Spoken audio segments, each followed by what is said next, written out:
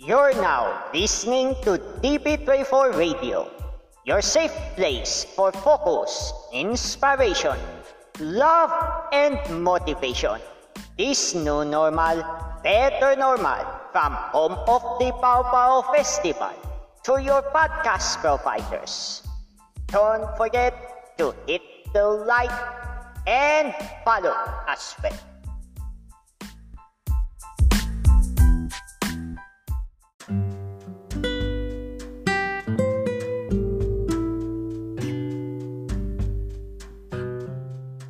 Dear brothers and sisters, don't forget to tune into the Wednesday Bible Study Block every Wednesday, starting from 18:30, 6:30 p.m. onwards, for the Feast SM Dasmanias Bible Study Community. And at 20:00, 8 p.m. for the AWGP SOS Life Group. If you miss these Bible study block sessions, don't forget that DP24 Radio offers the same-day replay starting at 2300, 11 p.m.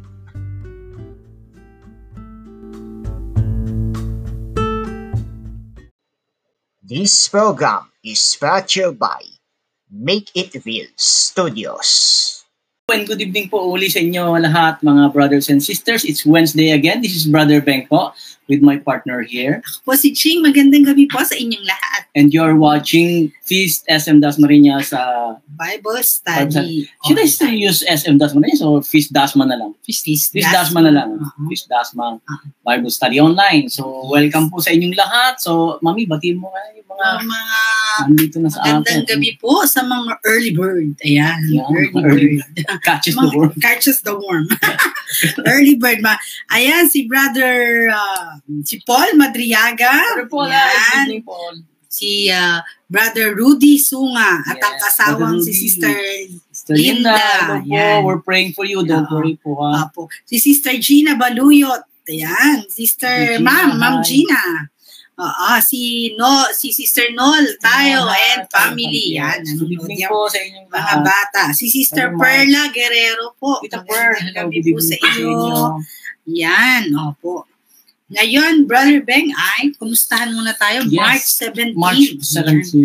Lahat po ay, lahat ay nagdiriwang ng first year anniversary ng lockdown. Ang dami. Ang daming first. March na kasi. Kung sa Facebook makita natin, ayan yung nag-lockdown ng mga communities, hindi nakaka-grocery or kung mag-grocery ay hinuhugasan. Pinapakita nila sa Facebook. Talagang hugas na hugas. Nahugasan ng mga grocery. Tayo po, nagsimula tayong mag-online Bible study ng March 18 last year. Bukas ang ating 1 year na rin tayo. Happy anniversary po. Sabi nga natin, noon nagsimula po tayo ng Bible study. 6 na katao lamang kami. Sa bahay-bahay. Lumilipat po kami. Ang totoo, dahil po sa Bible study, nakarating ako kung saan-saan sa ilang parte. Gentry, Silang, diba? Kung saan-saan po tayo nakarating. Na yung mga ibang lugar ngayon ko lang din napuntahan kahit pati mga liblib. Parang mga 30 years na ako sa Cavite pero ngayon ko lang napuntahan. Pero nung nag-lockdown at wala tayong magawa kundi mag-online, so March 18 nag-online po tayo.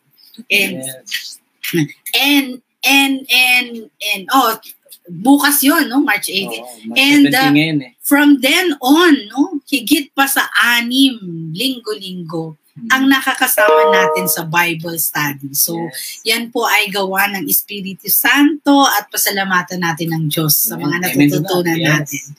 Marami pong salamat. Actually, babatiin siya natin ng Happy New Year kasi naka-polka dots ka. Happy New Year. Gusto ko na pong mag-New Year. Gusto ko na mabago ang taon. Gusto ko na mabago ang lahat. Ayan. Si Sister Nori and Brother Melvin Hello. Mamado. Magandang gabi po sa inyo. Brother. Okay. Bini Pasqua. Brother Yan. Bini, hello. Magandang Good gabi evening. po sa Welcome iyo. po. Welcome po. Ayan. Okay, so Okay. don't forget po ang inyong mga prayers, petitions, intentions, lagay niyo po sa comment section para may pag-pray po namin kayo. And as always, if you have the time po, i-like niyo po yung ating page, i-share niyo sa mga relatives and friends po ninyo so that sila din ay makasama natin dito sa ating Wednesday Bible Study. And also, Share. ano pa ba? Paki-like nyo po ang ating page. Paki-share nyo po sa mga alam nyo na pwede na nangangailangan ng makarinig ng salita ng Diyos. Paki-share nyo po. Who knows? Sabi nga natin, ang Espiritu Santo ang gumagalaw. Sabi po ni Brother Melvin, no, yung last na live Bible study daw, nakasama siya, umattend siya kila Sister Pebs. May papansit pa. Oh. Actually, Naalala ko nakakurbata pa siya noon eh. Oo. Actually, lagi, yun po trademark ng Bible study. Laging may pansit. Oh, Kahit saan kami pumunta. No, hindi naman po kami nagpapahanda, pero lagi pong may pansit. Yan. Oo. Kaya, pag nag-live na po tayo sa bahay-bahay, sama kayo para kayo makatikim ng iba't ibang klaseng masasarap na pansit. Sabay yan. So we look forward to that, no? Po, sa panalangin po natin lahat na matapos na pandemic na ito. Yes. Yan. So, sige. Taas po ang kamay. Sino na po ang nakapagpa-vaccine? Ayan. Meron na po ba? Meron ba? Gusto po namin malaman ang experience nyo. Opo, kasi kami po hindi pa nakakapagpa-vaccine. So if ever may nakapagpa-vaccine na po sa inyo, share naman nyo po yung experience sa amin. Yan. Si Brother Vinny daw pala, sabi ni Sister Gina, ay anak niya. Comeback? Na bumalik? Kambal na anak ko. Kambal na anak niya. Comeback na din. Okay. Uy, magandang gabi. Thank you for joining. Yes. It's a blessing. You're a blessing to us. Okay, so prayer na tayo, Mami? Yeah po. Sige po. Samahan niyo po kami. At tayo po yung manalangin bago po tayo mag-start ng ating Bible study. In the name of the Father, the Son, and the Holy Spirit. Amen. Father God, we thank you for this day once more, Panginoon. You have proven, Lord God, na wala pong makakapaghiwalay sa pag-ibig mo sa aming Panginoon. Even death is never capable of separating us from your love, O Lord. So tonight, Lord God, we humbly ask for the guidance of your Holy Spirit. At Panginoon, lahat po namin pagsasaluhan, pag-uusapan, Panginoon, will be coming out from you, Panginoon. Galing sa iyo lahat, Lord God. And may you be glorified, may you be known to everyone. Sa lahat po ng makikinig at makakanood ng broadcast na ito, ikaw po ang maghari, Panginoon. Ikaw po ang mahuna. Ikaw po ang mapurihan. We thank you so much, Lord, for the gift of life, for another chance at life today. And Mama Mary, thank you for being a mother to us, for praying for us, for interceding for us. May you do so. May you continue to be a mother to us. Glory to the Father, to the Son, to the Holy Spirit, as was in the beginning, is now, and ever shall be, world without end. Amen. Glory to the Father, the Son, and the Holy Spirit. Amen. Okay, so gospel reading tayo, Mami. Ayan. Ang gospel po natin sa gabing ito ay taken from the book of John, chapter 5, verses 17 to 30. Inaanyayahan ko po kayo na kunin po natin ang mga Bible natin at samahan niyo po kami. Sabay-sabay po natin basahin ito at sabay-sabay nating limiin. Limiin talaga. Limiin kung ano pong tinuturo sa atin ng Panginoon. Okay. The Gospel according to John. Glory to you, O Lord. Jesus answered the Jews, "My Father is at work until now, so I am at work." For this reason, the Jews tried all the more to kill him, because he not only broke the Sabbath, but he also called God his Father, making himself equal to God. Jesus answered and said to them, "Amen, amen, I say to you, a son cannot do anything on his own, but only what he sees his Father doing. For what he does, his Son will do also. For the Father loves his Son and shows his everything that he himself does. and he will show him greater works than this, so that you may be amazed. For just as the Father raises the dead and gives life, so also does the Son give life to whomever he wishes. Nor does the Father judge anyone, but he has given all judgment to his Son, so that all may honor the Son just as they honor the Father. Whoever does not honor the Son does not honor the Father who sent him. Amen, amen, I say to you. Whoever hears my word and believes in the one who sent me has eternal life and will not come to condemnation, but has passed from death to life. Amen, amen, I say to you, the hour is coming and is now here, when the dead will hear the voice of the Son of God, and those who will hear will live. For just as the Father has life in himself, so also he gave to his Son the possession to life in himself. And he gave him power to exercise judgment, because he is the Son of Man. Do not be amazed at this, because the hour is coming in which all who are in the tombs will hear his voice and will come out, those who have done good deeds to the resurrection of life, but those who have done wicked deeds to the resurrection of condemnation. I cannot do anything on my own. I judge as I hear, and my judgment is just, because I do not seek my own will, but the will of the one who sent me. Praise to you, Lord. Praise to you, Lord. The gospel of the Lord. Praise to you, Lord Jesus Christ. Ayan. Grabe, ang ganda, no? Ayan.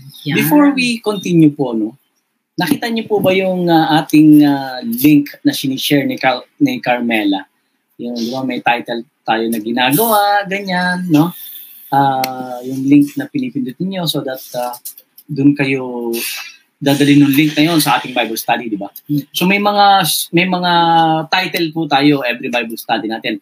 For this particular broadcast, ang ating pong title is Ictus, no? The Lord of the Sabbath. Yan. So, yung Ictus po is an acronym, no? It's a Greek acronym. It's a symbol actually of a fish, no? It's a symbol of Christ, of Jesus. And it was used by the early Christians para sila ay maprotektahan. They are using different symbols. They use the cross, they use bread, they use the symbol of the fish. Ito nga, Ictus. No? So yung acronym na Ictus is about, it's basically I, Jesus, no? Christus, C, Christus, H, T pala, Theus, no? And then yung natitirang US, Ios Soter. Soter yung dulo. So that means Jesus Christ, Son of God, Savior. Yun po ang meaning nung Ictus. Baka lang kasi nakita nyo siya and then you're wondering kung ano yung pinaglalagay namin ni Carmela dyan. So it's a title actually, and it has something to do with our gospel for tonight. Kaya po yun yung naisip ko na gawing title. No? Now, for our gospel background po, no, the Gospel of John is different basically from, kasi right now we're under the Gospel of John, ano, and it's different from the other synoptic gospels, no, yung Matthew, Mark, and Luke. Kasi po, si St. John, yung gospel niya is mas malalim ang dating when it comes to theological aspect, no? And it's much deeper, and it has a well-developed theology, no? Or we would say even Christology, no? Including that, because that includes the life and teaching of our Lord Jesus Christ. His audience most likely were Jews, and these are basically Jewish converts in the probably Mediterranean region, no?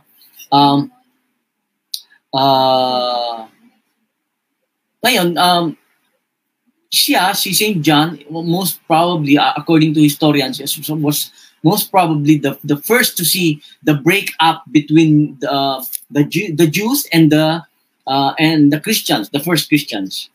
No? Sa kanyang time, nung time niya, mas lalo niyang nakita yung total breakup.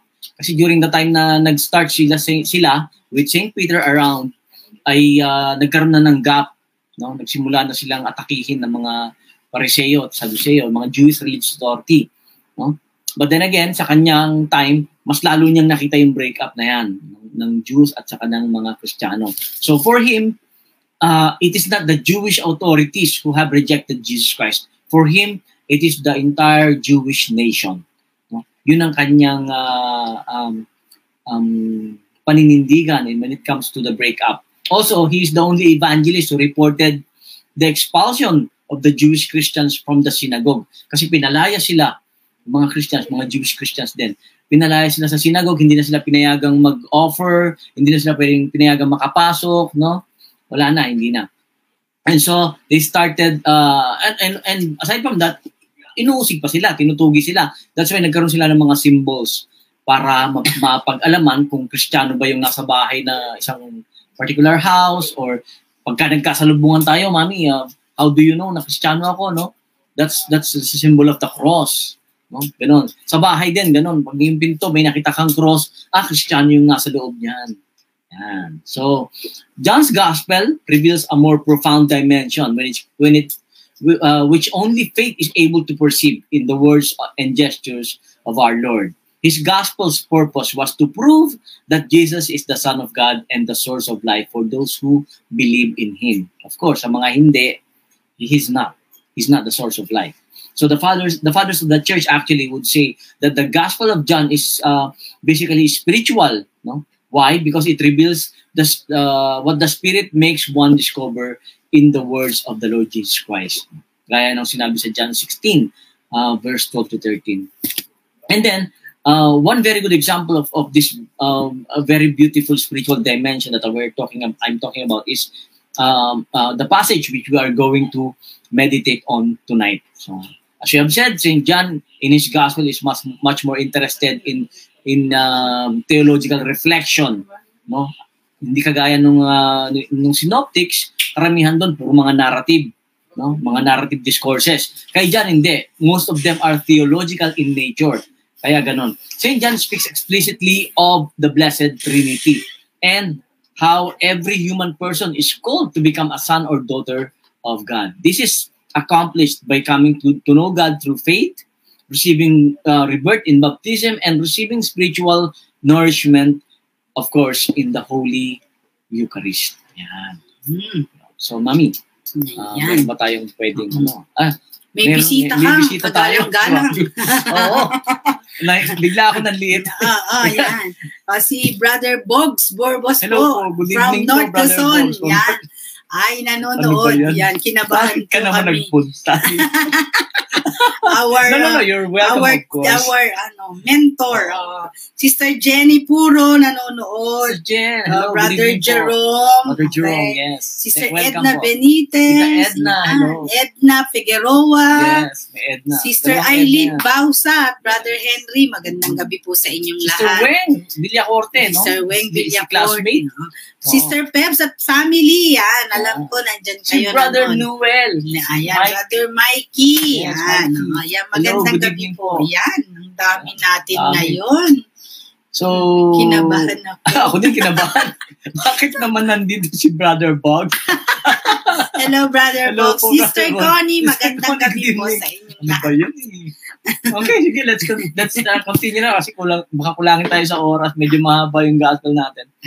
Anyway, we go to verses 17 and 18. But if you could just please open your Bible po, no? Verses 17 and 18, it speaks about how Jesus explains the profound meaning of the healing of the paralytic. Lahat po ng ginagawa ng ating Panginoon ay hindi lang basta pagpapagaling. Meron siyang meaning sa kabila ng lahat ng iyon.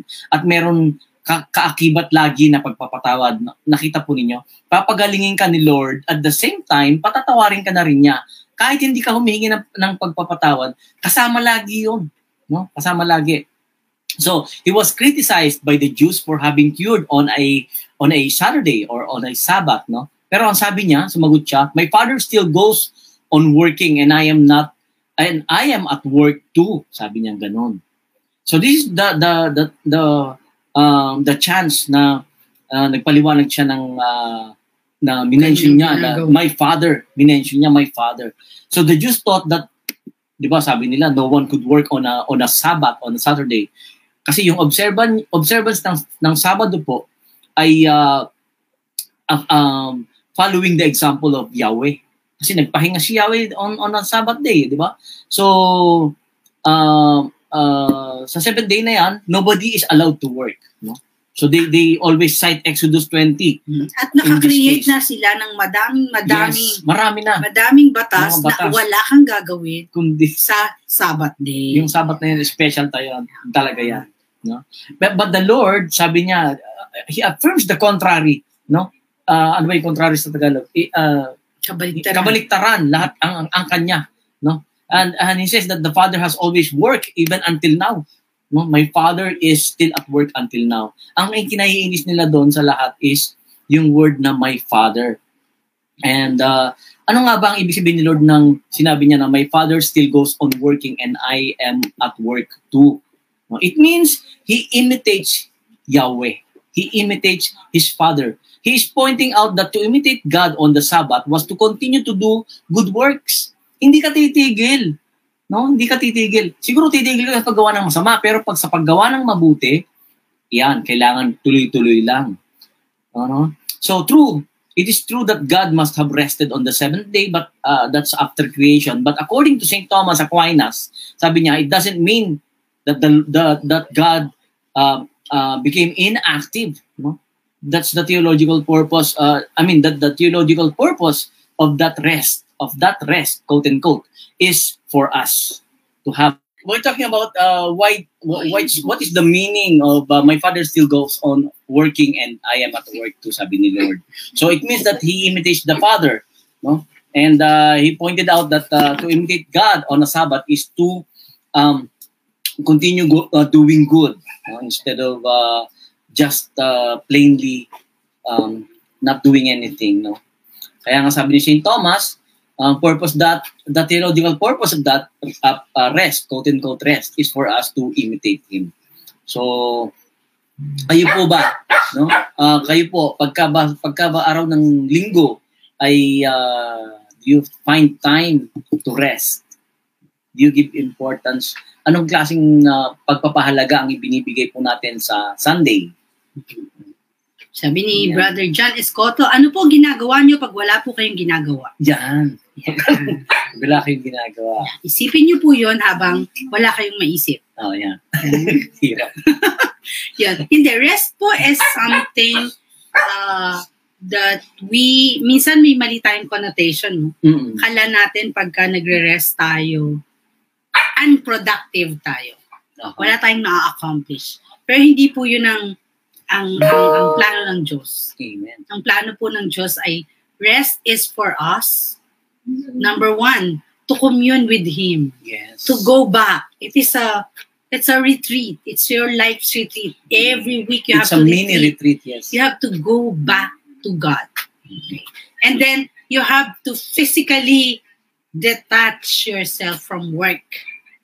Because kailangan po natin yun. Kailangan nating magpahinga. Isip, katawan, at ang puso ay we go back to God. Parang sa cellphone, sinacharge ulit natin. Nagre-recharge ulit tayo.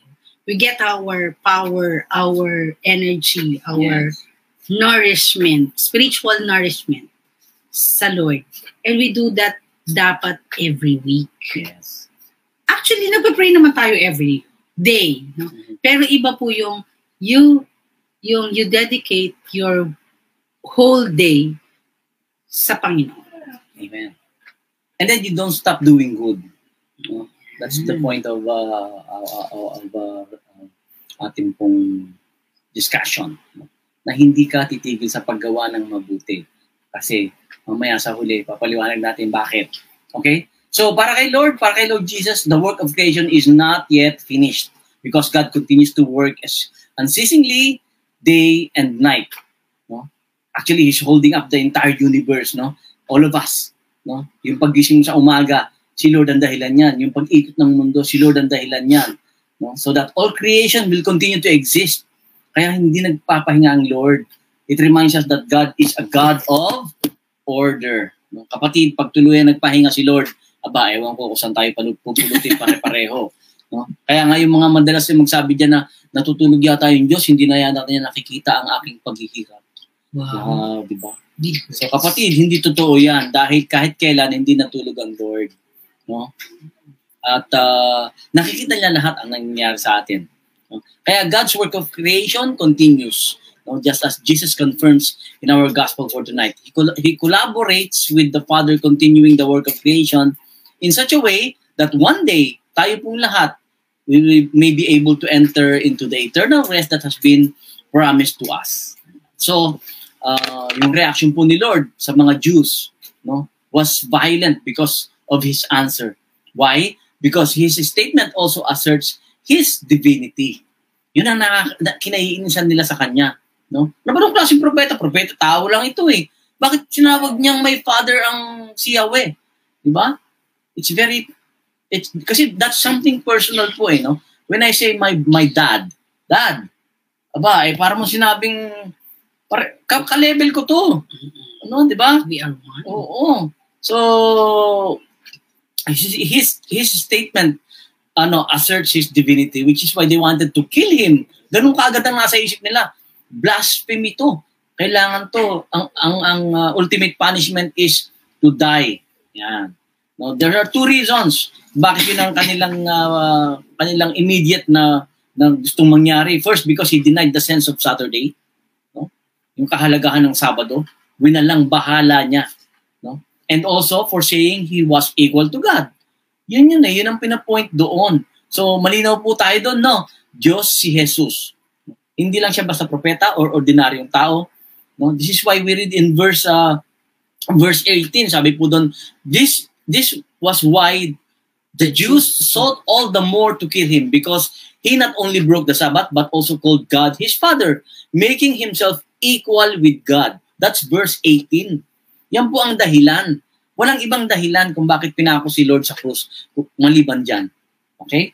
Yan po. For the Jewish religious authorities, only God is the Lord of the Sabbath. Only God is the Lord of the Sabbath. No one else and absolutely no one is above the Sabbath except God Himself. So, but here's the thing. No? Wow, parang Brother Books lang. Here's the thing. Oh, di ba? Nanonood siya, be careful. Nanonood naman. Bakit ba itong naisulat kong joke? No? Okay, so here's the thing. Starting from verse 1 to 18, no, sinama ko po dyan, no, sa ating chapter 5. Verse 1 to 18, the cure of the paralytic po yan, it shows clearly how Christ has absolute authority over the Sabbath and power over sickness and sin. If you read the entire... Yan po ba yan po yung gospel kahapon? Yes, that's the gospel yesterday. Kahapon yung Oo. ilang taon na? 38 years. 38 years naghihintay siya. Na yung paralitiko na may magdala sa kanya doon sa river sa na pool. Bethsaida. Pool of Bethsaida. Yes. Pool of Bethsaida. So this is the continuation. Kaya napakahalaga pong basahin nyo din yung verse 1 to 16 na yan. Pero, sama nyo na yung 18. Pero sabi po ni Jesus, hindi na kailangan dalhin pa kita doon. Oo. Ako na. Ito na. Pinatawad ng kasalanan. Gusto mo bang gumaling? Magaling ka na. Take up your mat. Go. Ganun kasimple. Samantalang po, ang mga tao doon ay talagang naghihintay daw na gagalawin ng angel. At pag gumalaw, unahan sila. Yes. Unahan sila para. Yan po ay meron ding historical story sa Book of Ezekiel. Yes. Kung saan mula sa templo ay lumabas ang water spring, parang spring siya. Nag-spring ang water from the temple at lahat ng magdaanan niya ay nagkaroon ng buhay. Nagkaroon ng nourishment. No, pati mga halaman at lahat ng ayan. So, ganun din po. Pero here is somebody more than the water. Yes. Okay. So now with that, tell me, no, sa mga hindi naniniwalang Diyos si Jesus, no? Diyos ba siya? Hindi. Oh, di ba? Sinabi na nga eh. Okay? So, because for the Jews, yan yung pinakadahilan bakit siya gusto nilang patayin. Yung pag-aangkin na siya ay anak ng Diyos. Again, by curing the paralytic, Jesus showed the Jewish authorities and everyone else, no, that he acted with the power coming from God. No? And therefore, he exercised the same power to forgive sins. No? Tandaan po natin, even during the Old Testament times, walang ibang pwede magpatawad ng kasalanan kundi si Yahweh. Okay? And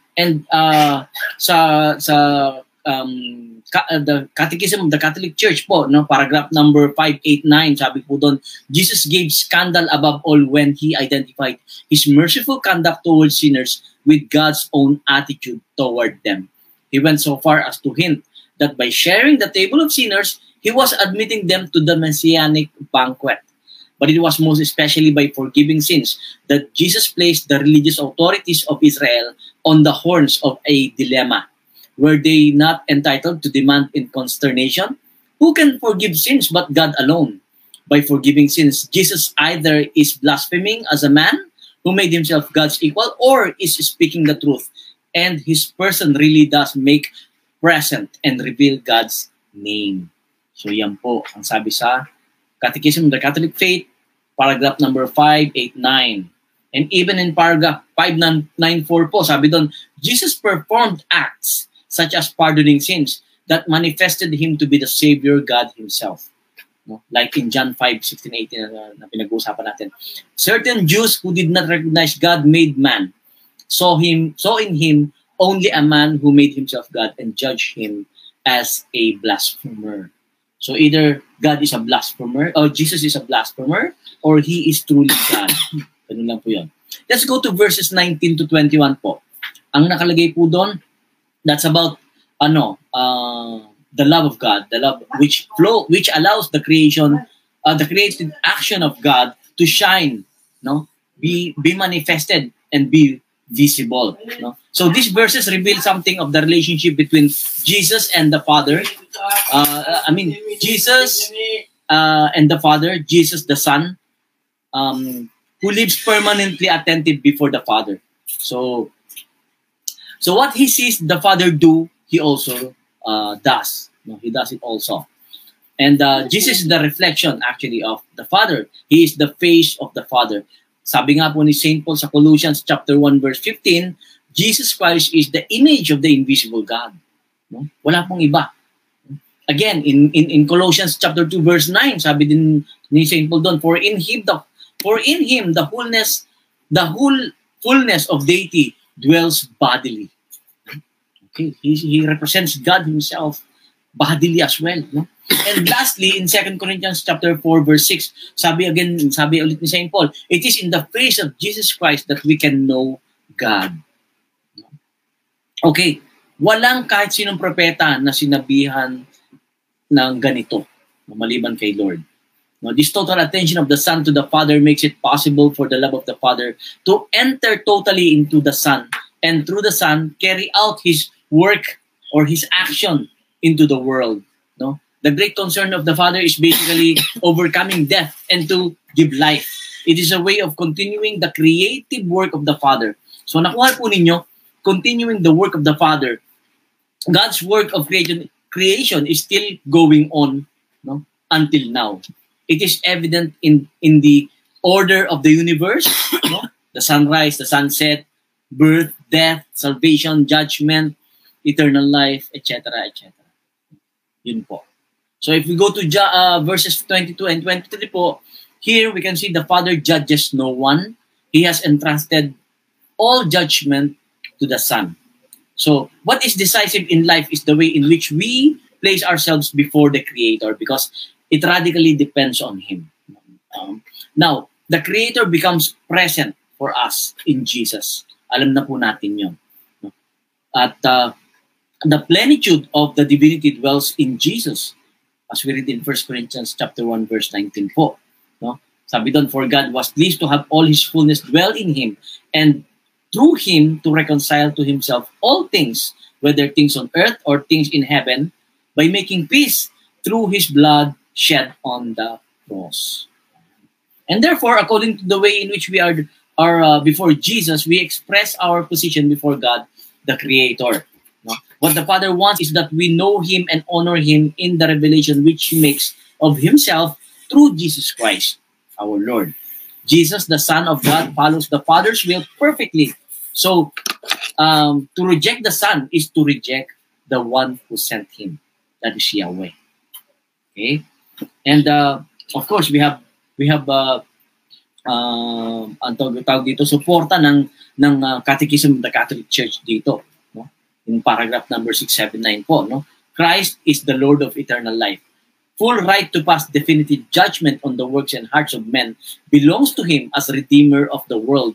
He acquired this right by his cross. The Father has given all judgment to the Son. Yet, the Son did not come to judge, but to save and to give the life he has in himself. By rejecting grace in this life, one already judges oneself. Ulitin ko po by rejecting grace in this life, one already judges oneself, receives according to one's works, and can even condemn oneself for all eternity by rejecting the spirit of love. So Christ's will was so perfectly aligned with that of the will of the Father that he fulfilled it perfectly, and in turn, Jesus invited his disciples to model themselves after him and carry out his will. Without him, they were powerless. Wala silang magagawa. So they need to be united with the Lord if they want to be the servant of all. In verse 24 po, it's about the life of God in us through Jesus.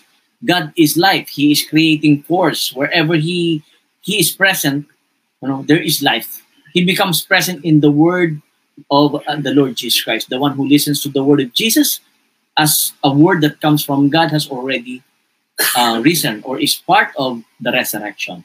He has already received the vivifying touch with which leads him beyond death. So Jesus passed from death to life, and the proof of this is in the healing of the paralytic.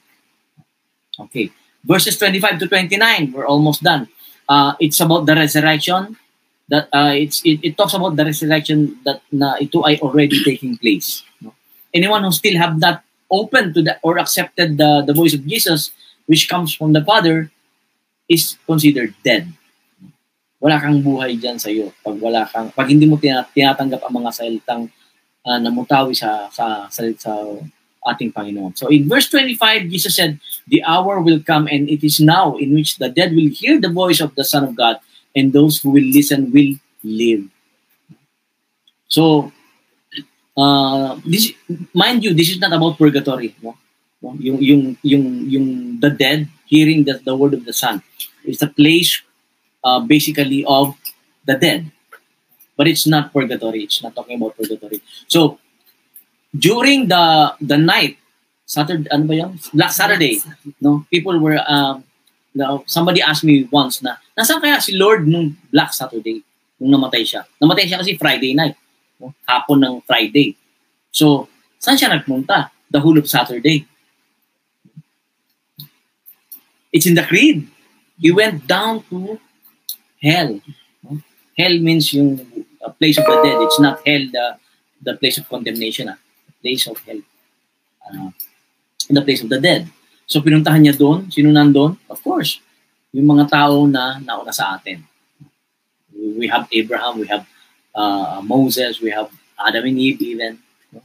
So pinuntahan niya yung lahat. They heard his voice. He preached there. No? So they heard the gospel of the good news of the gospel. So with the word of Jesus coming from the Father, no, it's like a new creation. Binago niya. It is already on the way sa atin naman. So the creative word of Jesus will reach all. No? Hindi lang yung mga buhay, pati yung mga patay. Okay? So ito ang theology ng ating pananampalataya. Even those who have already died, kasali po sila. They will hear and will live. No? Question. Sa last judgment po, no? kayo po ba ay huhusgahan pa o hindi na? Mami. Yung mga dead ba, huhusgahan o hindi na? Kasi pag namatay ka, we have individual judgment, no? Yes. Yan po yung yung namatay po tayo, individual judgment po yun. Kung saan tayo pupunta. Pero po pagdating ng last judgment, tayo ay maghahari ang Diyos. At this will be in the second coming na. Yes. The last judgment, everyone will be risen from death. Mabubuhay uli. No? Magsasanib uli ang espiritu at katawan. No?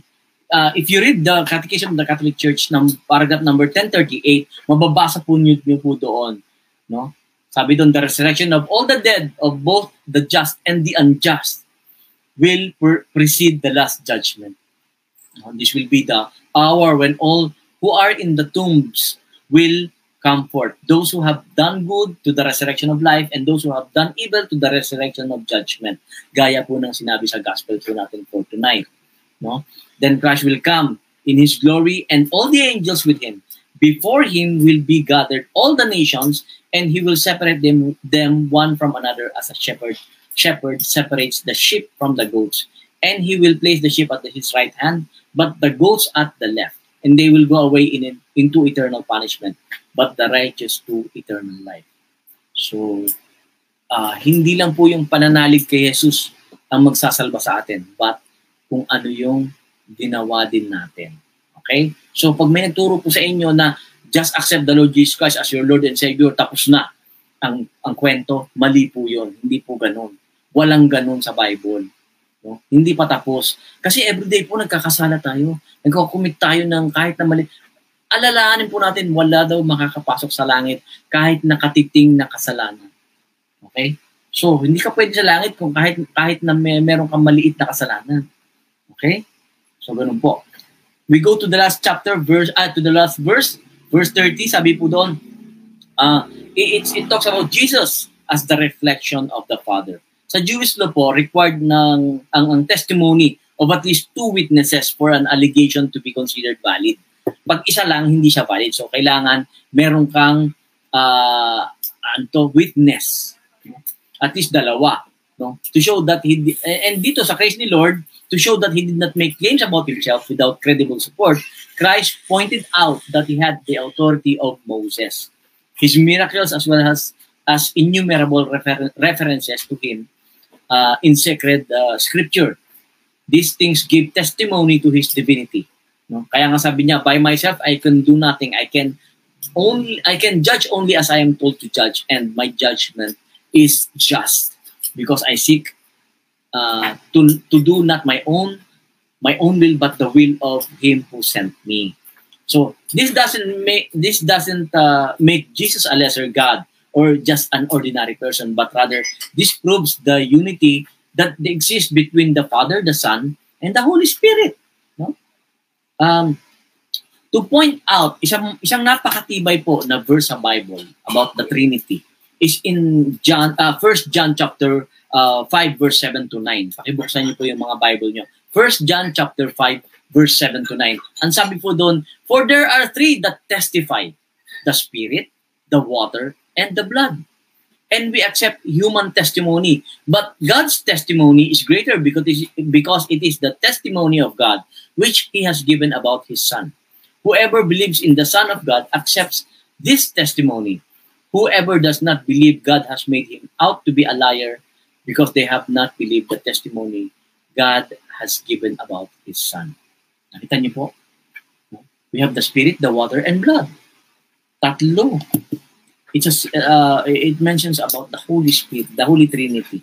So also, this last phrase po, yung last phrase na yan is the summary of all that has been said before. This was the idea that the community of going back to the community of Saint John the Beloved, no, ito yung pinipilit niyang maunawaan ng kanyang mga followers niya.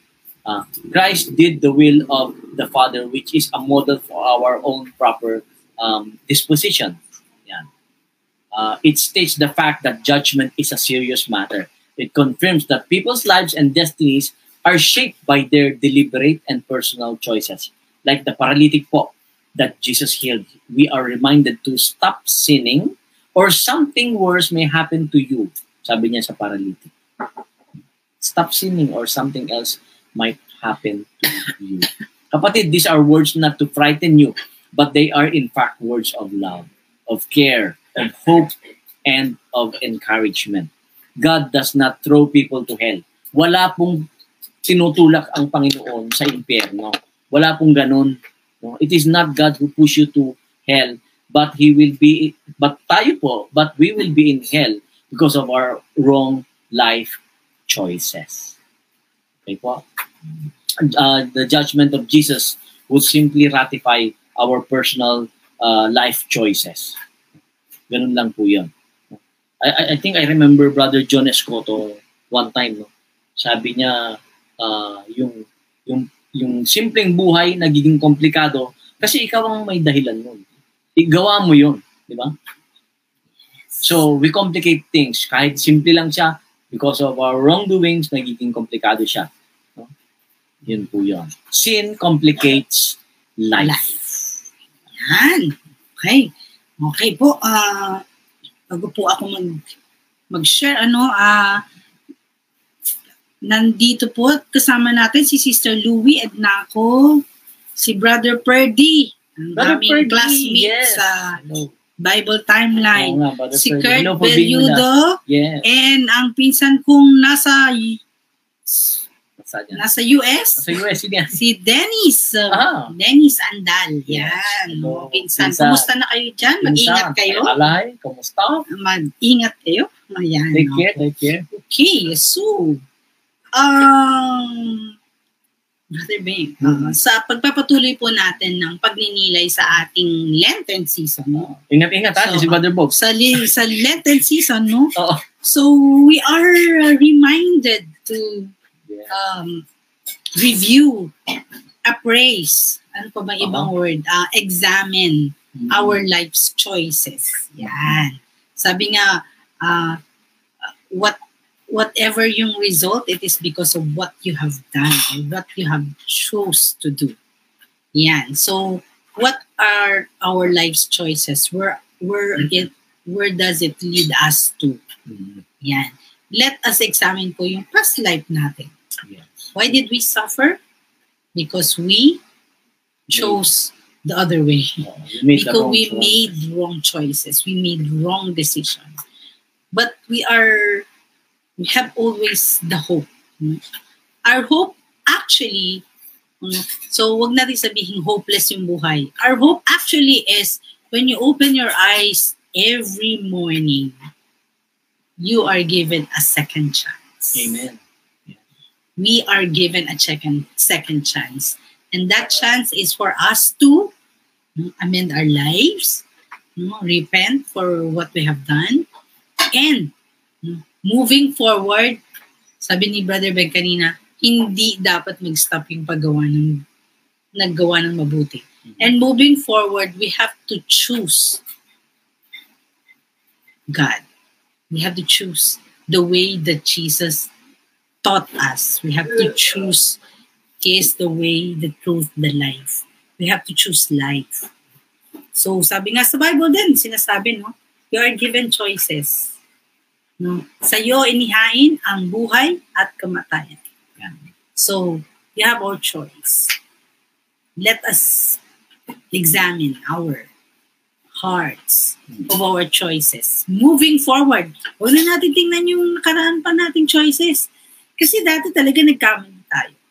And we all are. No? Lahat naman tayo. But we have hope. Every day we are given hope. Every day we are given encouragement. Every day God is loving us. Amen. And telling us to come back. Come back. And yun, di ba? Yun, very beautiful po. When we do that every day is a second chance. Walang third, fourth, fifth. Because pagkatas na araw na to at tayo ay nagsisi, kinakalimutan ng Diyos. The very moment that we came back to God, we come back to God. His mercy we ask for is forgiveness. fresh every morning. Every morning, yes. It is new every morning. So, we are given that chance and let us not waste it. Kaya laging Yeah. laging second chance lang. Opo, second chance lang. So, may mga pangako po si Brother Beng na tasagutin.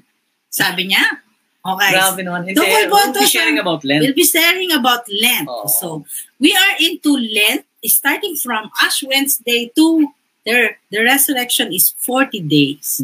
May nagtanong po sa amin, isang estudyante. Sabi niya, ano po significance nung 40 days? Yeah. Meron po bang ibig sabihin ang 40 days? Brother Beng. Yes, of course. I think sinagot ko yan. Ano? Yeah. Maraming symbolism ang sa Bible na karamihan ay numerical. Like yung 7 is a perfect number. It symbolizes yung pagiging perfect ni God. Okay? So, yung 40 naman, basically it occurs most of the books of the Bible. No? And it represents a period of testing or of judgment. No?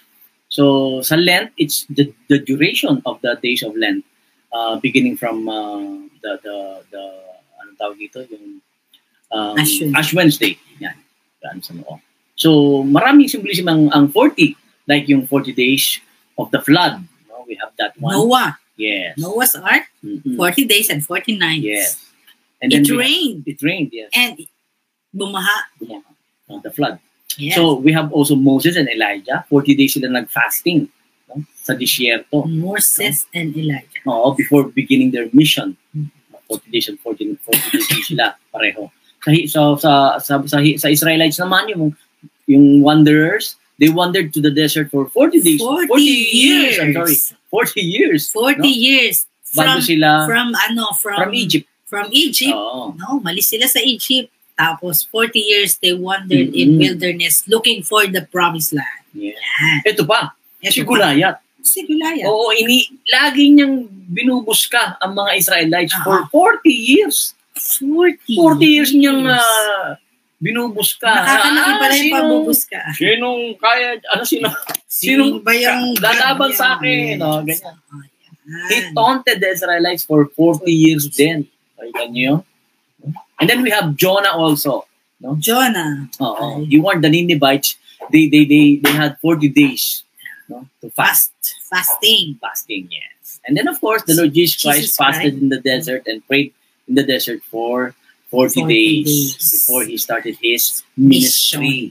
Yan. Okay. So these are just so dami palang ibig sabihin ng 40 days. Yes. Yan. So that's about Lent, no? Yan, Basically. so that's about Lent. And then Next. siguro ayan. Ikaw So, naman.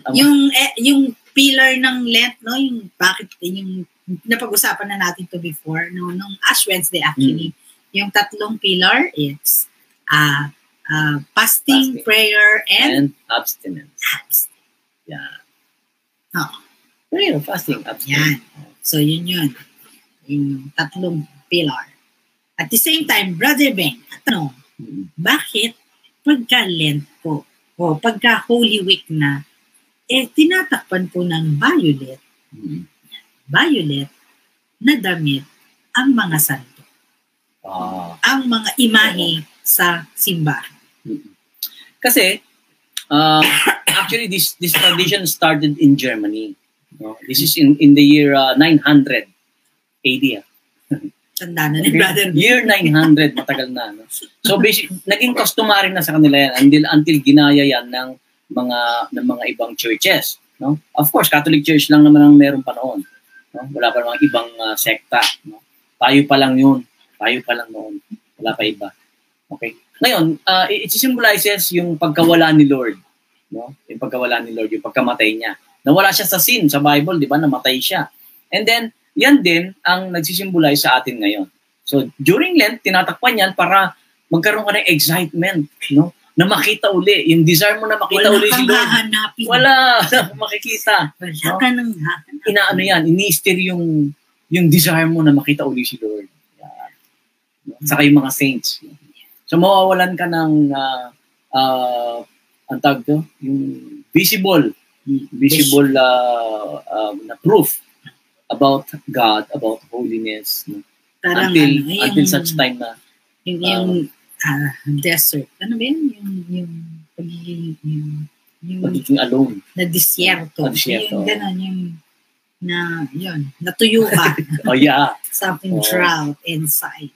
Yes. So Yes. that's the explanation for that. No? So tinatanggal lang 'yon as soon as nabuhay na ang ating Pagka Panginoon. sa Resurrection Oo. Night, yung Easter Vigil. Oo. Ayan. Yes. Easter Vigil. And it symbolizes also yung anong tawag dito, yung muling pagkabuhay, di ba? Sa Easter Vigil naman po, sino po nag-i-Easter Vigil sa inyo? Meron po ba? Yung Easter Vigil po, ayun po yung misa. Pagkatapos ng walang misa. Okay. Gusto ko pong, sa mga hindi po nakakaalam, sa buong liturgical year po natin, araw-araw po may misa sa simbahan natin. Puwera lang pag Biyernes Santo. Yes. Yan. Ang huling misa po natin ay yung misa ng pagpahuhugas ng paa on Thursday night, di ba? Yun lang po ang huling misa. Susunod Biyernes, wala pong misa sa buong daigdig, sa lahat ng church, Catholic Church. Wala pong misa. Pagkatapos, dahil namatay na po si Cristo, wala pong misa, pero ang ginagawa natin, 7 palabras tayo, Yes, di ba? Yun. We venerate the cross. Yan. Pero, nagsisimula po ulit ang misa ng Easter Vigil Mass, kung saan nagkakaroon ng mga seremonya ng apoy. Teka, Friday din yung yung naka-expose ang Blessed Sacrament, right? Is that Friday night din? Nung Thursday night. Thursday night, yeah. Thursday night. Thursday night. So, yun yung last mass. Okay. Tapos, pag sa Easter Vigil po, meron pong seremonya ng apoy. Kung saan, nag-aapoy, gumagawa po ng susunog ng mga kahoy. At doon po, meron pong seremonya doon para sa candle. Babasbas ng candle. Doon po tayo nagbabasbas ng candle, ng water na gagamitin natin all throughout the year. Tapos yung candle, yung mga dinadala natin sa bahay natin, make sure yung mga candles po natin are blessed. And then we have the renewal of and then may salt then. Salt then. And then we have renewal of vows. Baptismal promises. Yes. Ayan. Dahil yun po ang yun po din ang ating birthday ng ating simbahan. Tama ba? Hindi. Birthday ng simbahan. Birthday natin as a Christian. Birthday ng simbahan. Opo. So doon po nangyayari yung lahat. At kung mapapansin nyo, napakahaba po ng misa. Mahaba. Bakit? Meron pong 5 set ng readings. Yes. 5 set. Ibig sabihin, first readings, responsorial psalm, second reading, 1. 5 ganun po. 5 tatlong set. Kung saan, kinakommemorate po natin ang una, ang creation ng Lord, ang pagliligtas sa mga Israelites, ang mga pangako ni Kristo, hanggang sa siya ay muling mabuhay. So, ganun po ka-rich yung ating pananampalataya. Ganun po ka-rich yung mga ginagawa natin during Lent. Yes. So, hindi ito isang bagay na pinapaulit-ulit lang natin. So, we encourage you to learn more. Saka dagdagan ko lang yung palang veil, yung violet veil na nilalagay sa before sa Germany, it was that para siyang kurtina talaga. Hindi lang isa-isa. Yung buong sarado talaga yung altar. Yung buong altar, kina-cover. Lenten veil ang tawag nila doon. Kasi inaano natin isa-isa, di ba? Noon, buong altar. Wala ka talaga makita because the altar is not used for sacrifice. And then it symbolizes yung paghahati ng kurtina, nung namatay si Lord, di ba? Nahati ang tabing ng templo. So that symbolizes also. Yeah. Yan, dami. Okay, so next week po, next Wednesday, again, we'll talk about more on the Lenten season. Pag-usapan naman natin yung sariling atin. Halimbawa, yung way of the cross. Yan. Passion. Yan. Saan galing yan? Sino may pasimuno niyan? Yes. Para malaman naman nila na hindi natin these are all biblical. Yeah. Okay. So, I invite you all, as a community, let us pray as one community po. Taas po natin ang lahat ng ating mga hinaing. Alam ng Diyos kung anong nasa puso mo. Alam ng Diyos kung anong hinaing mo. Alam ng Diyos ngayon, kapatid, kung ano ang hinihiling mo. So, as one community, let us acknowledge the Lord in the name of the Father and of the Son and of the Holy Spirit. Father God, we praise and thank you, Lord, for tonight. Salamat po sa mga nakasama namin. Salamat po sa mga nakinig ng iyong salita at tumugon sa iyong tawag, Panginoon. Panginoon, alam mo ang puso nila, alam mo ang hinaing nila, alam mo ang mga binubulong nila, Panginoon. Alam mo ang mga estado nila, Lord. Lord, ngayon alam mo ang estado namin bilang community, bilang bansa, Panginoon.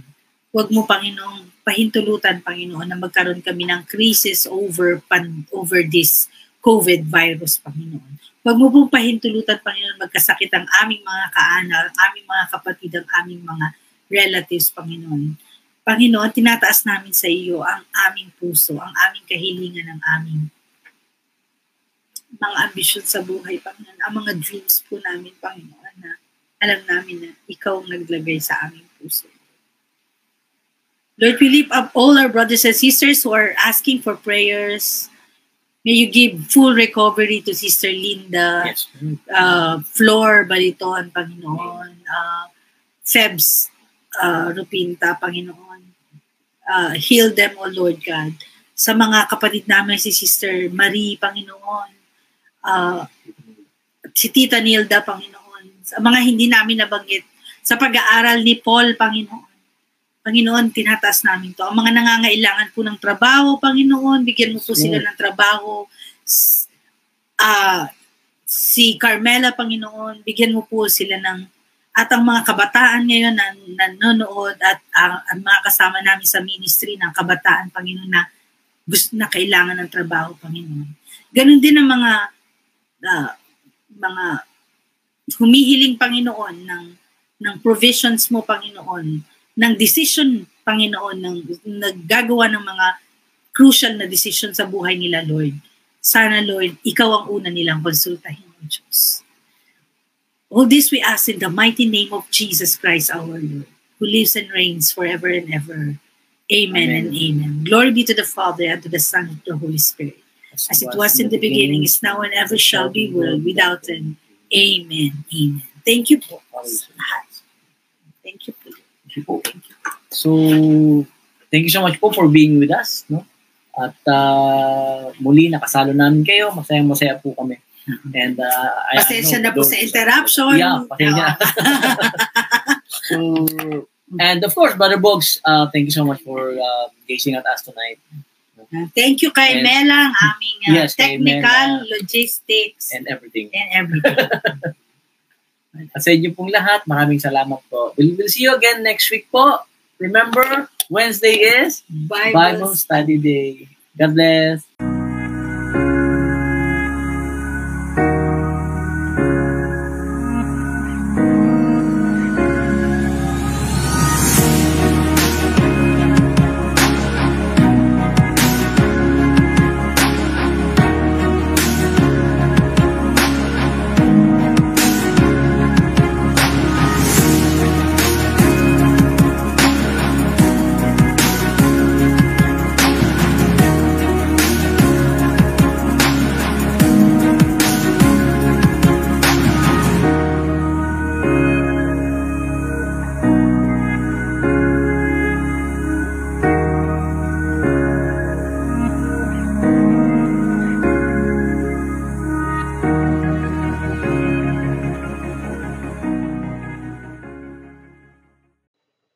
This program is brought to you by Make It Real Studios. You're listening to Wednesday Bible Study Block on TP24 Radio. Yay! Ay, samayan ng energy. Parang pagod kayo. Parang mga pagod kayo. Hindi naman. Sakto lang. Ay, wala akong kausap. Gusto mo yun? Hello everyone, welcome back. Ayun, ay, may kausap naman pala ako.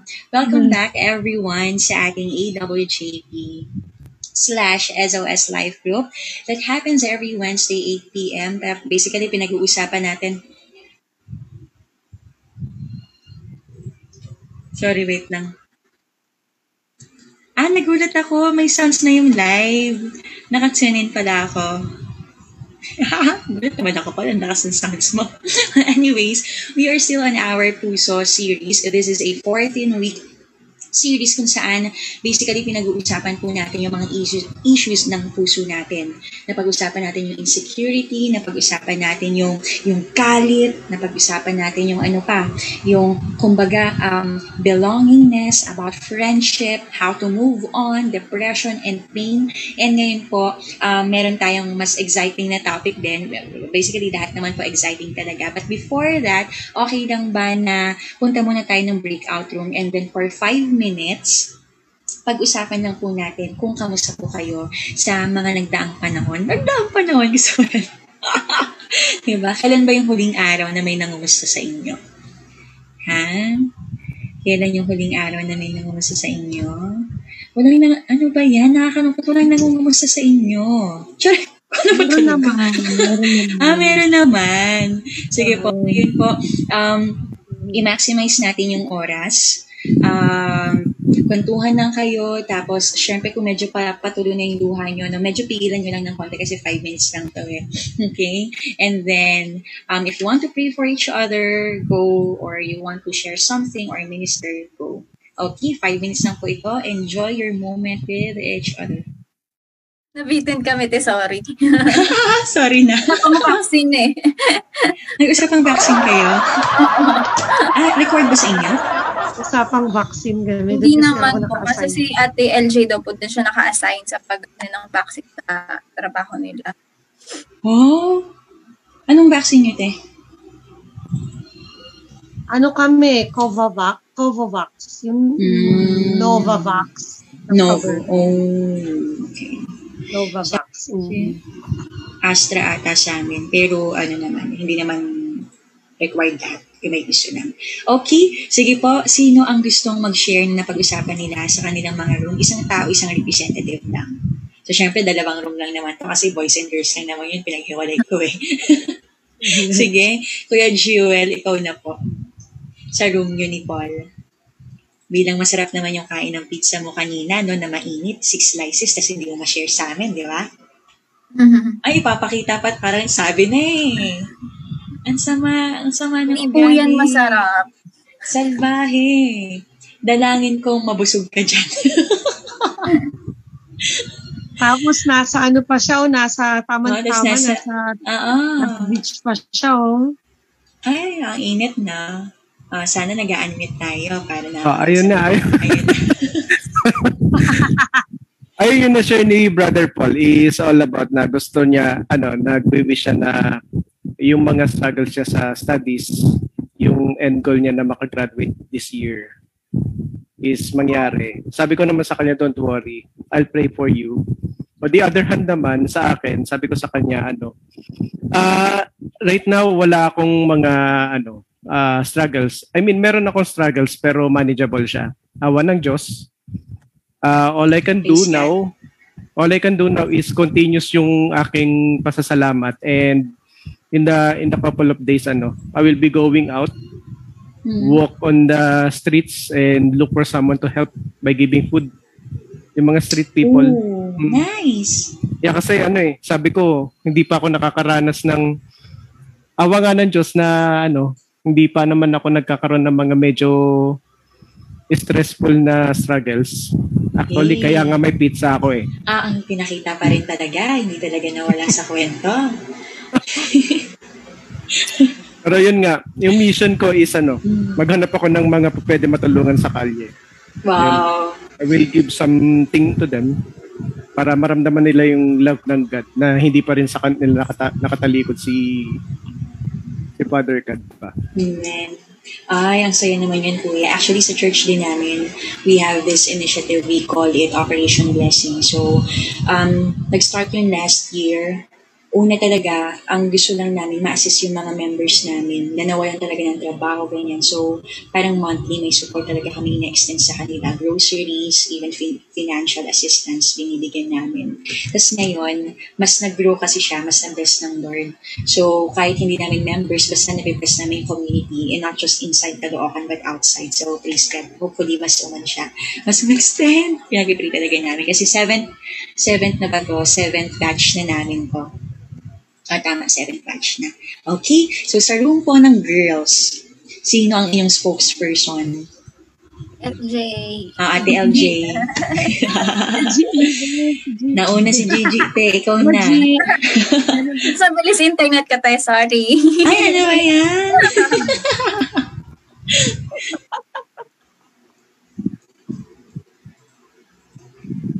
So, sino talaga?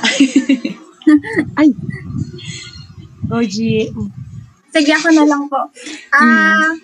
Sa amin po, wala naman kami gaano na pag-usapan. Parang lang, very casual lang. Pero ang parang naging focus nun ay mga sakit-sakit. Kasi ako po ng Monday ay sinugod ko si mama sa ospital dahil sa nakita ng tiyan. Pero praise God at wala namang something na serious. So, nadala naman siya ng gamot na nireseta. Tapos yung pamangkin din po ni Ate LJ ay na ospital din. At anong nakaraang linggo. Pero praise God din kasi walang nangyari. Kasi nakakatakot kasi talaga. May extra fear ngayon pag nagkasakit ka. Kasi, syempre, ospital yun. Tapos, nagda-doubt pa kami noon na si mama. Kasi medyo mainit. Baka hindi tanggapin. Pero buti na lang. Minsan talaga yung na-realize ko talaga. Minsan pa nagkakasakit tayo. Kailangan lang natin makalanghap ng ambience ng ospital. Tapos okay na tayo. Parang ayoko pa rin. Ayoko talaga. Hindi nakakaano nga talaga. Mahawakan ng medtech ng nurse, tas okay ka na. Pero thanks God kasi yun, walang seryosong nangyari. Tsaka yung pag-iingat pa rin talaga ng Panginoon. Praise God. Sa kahit siya mag-iingat po tayong lahat, pati mga parents natin. Mag-vitamins kayo. Alam nyo, meron akong alam. Hala, first? Meron akong alam. Makakatulong sa inyo. Makakatulong sa inyo yan kasi sobrang nakakatulong siya sa akin eh. Open-minded. Mga open-minded naman tayong lahat dito eh. Okay, sige po, hindi ko na po iisa-isahin. Thank you so much for sharing. Ngayon po, balik tayo sa presensya ng Panginoon. Nawala. Nawala. Sige po, sino rito? Handa na mag-worship sa Panginoon. The past weeks ay hindi po naging madali, challenging, frustrating, nakakapagod, but here we are. At least, diba, lumalaban, humihinga, we are still protected, katulad na mention ni Tendel kanina. And by grace, diba, we are carrying on. So ngayon po, as we worship the Lord and as we sing this song, hopefully mas na-embrace natin siya. This is a Filipino worship song, so mas tagos ito sa puso and mas ma-appreciate natin yung biyaya na binigay sa atin ng Panginoon. So I invite you to close your eyes, Panginoon. Maraming salamat po sa kabutihan sa aming buhay. We want to thank you, God, for your grace. Wala kami maipagmamalaki, Ama.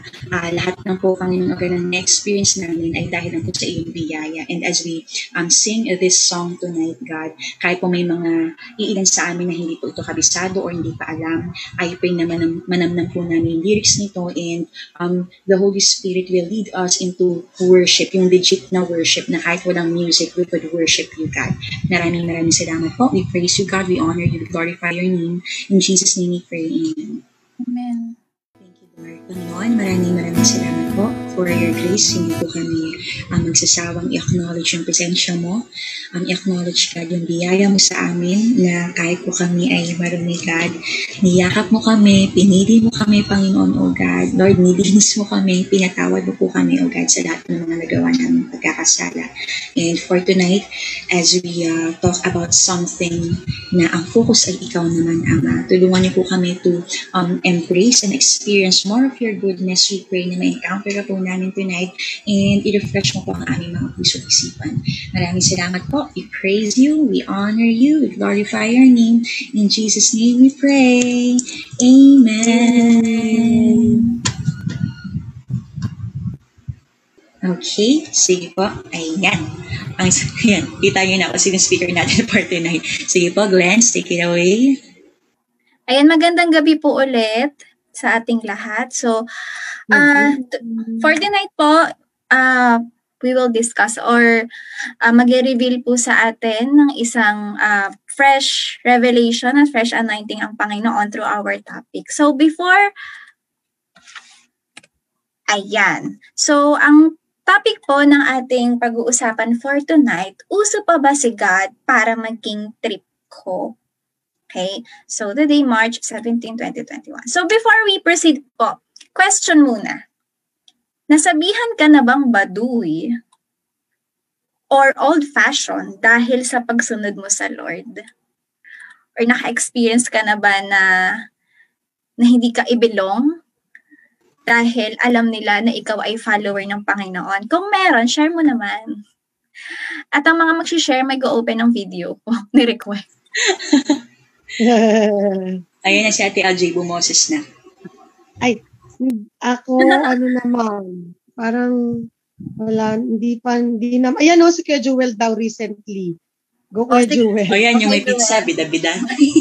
Basta wala pong pakitaan ng pizza dyan.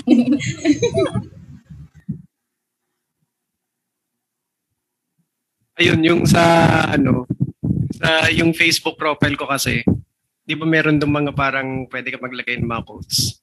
So naglagay ako ng lahat ng mga Bible verses na favorite kong basahin. Then sabi nung friend na kaka-add ko lang, nung high school, in-add ko siya. Tapos tiningnan niya yung profile ko, sabi niya, "Uy, Jewel, nakita ko yung profile mo. Puro Bible verse ayoko nang basahin." Nag-isip daw siya kung i-confirm ba niya yung friend request ko or not. Sabi ko, arte mo naman. Sabi ko, nilagay ko lang yan para self-reminder ba. Pero that doesn't mean na I'm too holy. Sabi ko, so, chill lang. Kasi sinabi mo kayo, may Facebook, my rules. Charing, nagmaldito no? Sige, isa pa babae. Na pwedeng mag-share na naka-experience na ma-outcast or masabihin na, wag na yan, yan alive yan ganyan. Diba? Yun yung term din, term ko rin yan dati, alive. Sagot ni LJ. True naman yung alive. Parang, alam mo yun. Parang kumbaga nakagisnan ko rin yung Wait lang, wala kasi akong idea. Bakit alive? Hindi ko talaga alam, promise. Kapag ka nag-worship, parang sobrang alive, mataas yung kamay. Okay. Oo, yun. Alam ko may praise kata na parang may alive na lips. Parang doon siya nasa. Yes, okay. Sige. Yun pala yun. Ako, share ako. Ayun na, si Lois. Ayun. Meron kasi yung college ako noon, tas parang nakita ko na lang sa picture na lumabas silang yung mga friends ko. Tapos medyo nagtampo ako. Ba't hindi ako kasama, ganyan. Tapos yun, nalaman ko pala. Ayun, minom sila, ganyan. So, okay, kaya pala. Alam na nila na hindi ako sasama. So, matik na raw. Hindi ako in-invite. So, yun. Na-hurt ka nun, Pe? Yung hindi ko alam kung ano yung reason, pero yung nalaman ko na kaya pala. Naintindihan ko naman. May experience din akong ganito nung unang trabaho ko. Kasi may deal ako dun sa Lord. Sabi ko, Lord, matanggap lang ako dito sa work ko na mag-disciple ako. Mag-win ako para sa'yo. So every time, parang nakaset na sa isip ko na every time may makakatabi ako, may makakausap ako. Kukunin ko yung loob nito. I-disciple ko to. So sa dinami-dami ko nung nakatabi, nakausap, ganyan. Sila rin pala mismo, parang nagbuo ng ba't ganyan si Glendale? Ang tawag nila, aakayin ko daw sila. Aakayin? Parang inahin lang Sabi. Saan punta? Pero tapos may mga may mga usapan sila na kapag nandyan ka, ay medyo iwas silang pag-usapan. So may ganyan din ako. Talaga? Kasi si Glendale, mamaya baka daw, mapasok sa, Lord bakit? Yung mga paso-paso. Mga paso-paso. And, totoo naman talaga, mas pinag-uusapan pa or mas sinusunod pa yung mga bagay na sikat, yung mga uso, kesa dun sa lumikha. Okay? Nabubuhay tayo ngayon sa mundo na kapag uso, kapag maraming maraming likes, maraming shares, yan yung dapat sundin, yan yung dapat epitome, yan yung dapat pamarisan. Okay? Sabi I love this verse, sabi sa mga awit, anong Tagalog ng 90? Nahihirapan ako. Ba't ba kasi tinagalog ko pa yung anong Tagalog na 90? Tagalog ng 90. 90 kasi Spanish yun, di ba? Spanish eh. Help, all friends. So, Siyam na po. Thank you. Thank you. Sabi dito, bago nalabas ang bundok o bago mo nilikha ang lupa at ang sanlibutan mula nga nang walang pasimula hanggang sa walang hanggan, ikaw ay Diyos. Everlasting, from everlasting to everlasting, you are God. Hindi dapat trending ang Lord kasi trending na siya. From beginning, from everlasting to everlasting. Ang kinang at ang pagsunod at ang pagpili natin sa Lord, hindi siya bounded ng oras at base sa kagustuhan natin at base sa kung ano yung uso sa social media. Ang pagpili natin sa Lord, lagi-lagi, araw-araw. Okay. Proceed po. Amen. Here's the deal.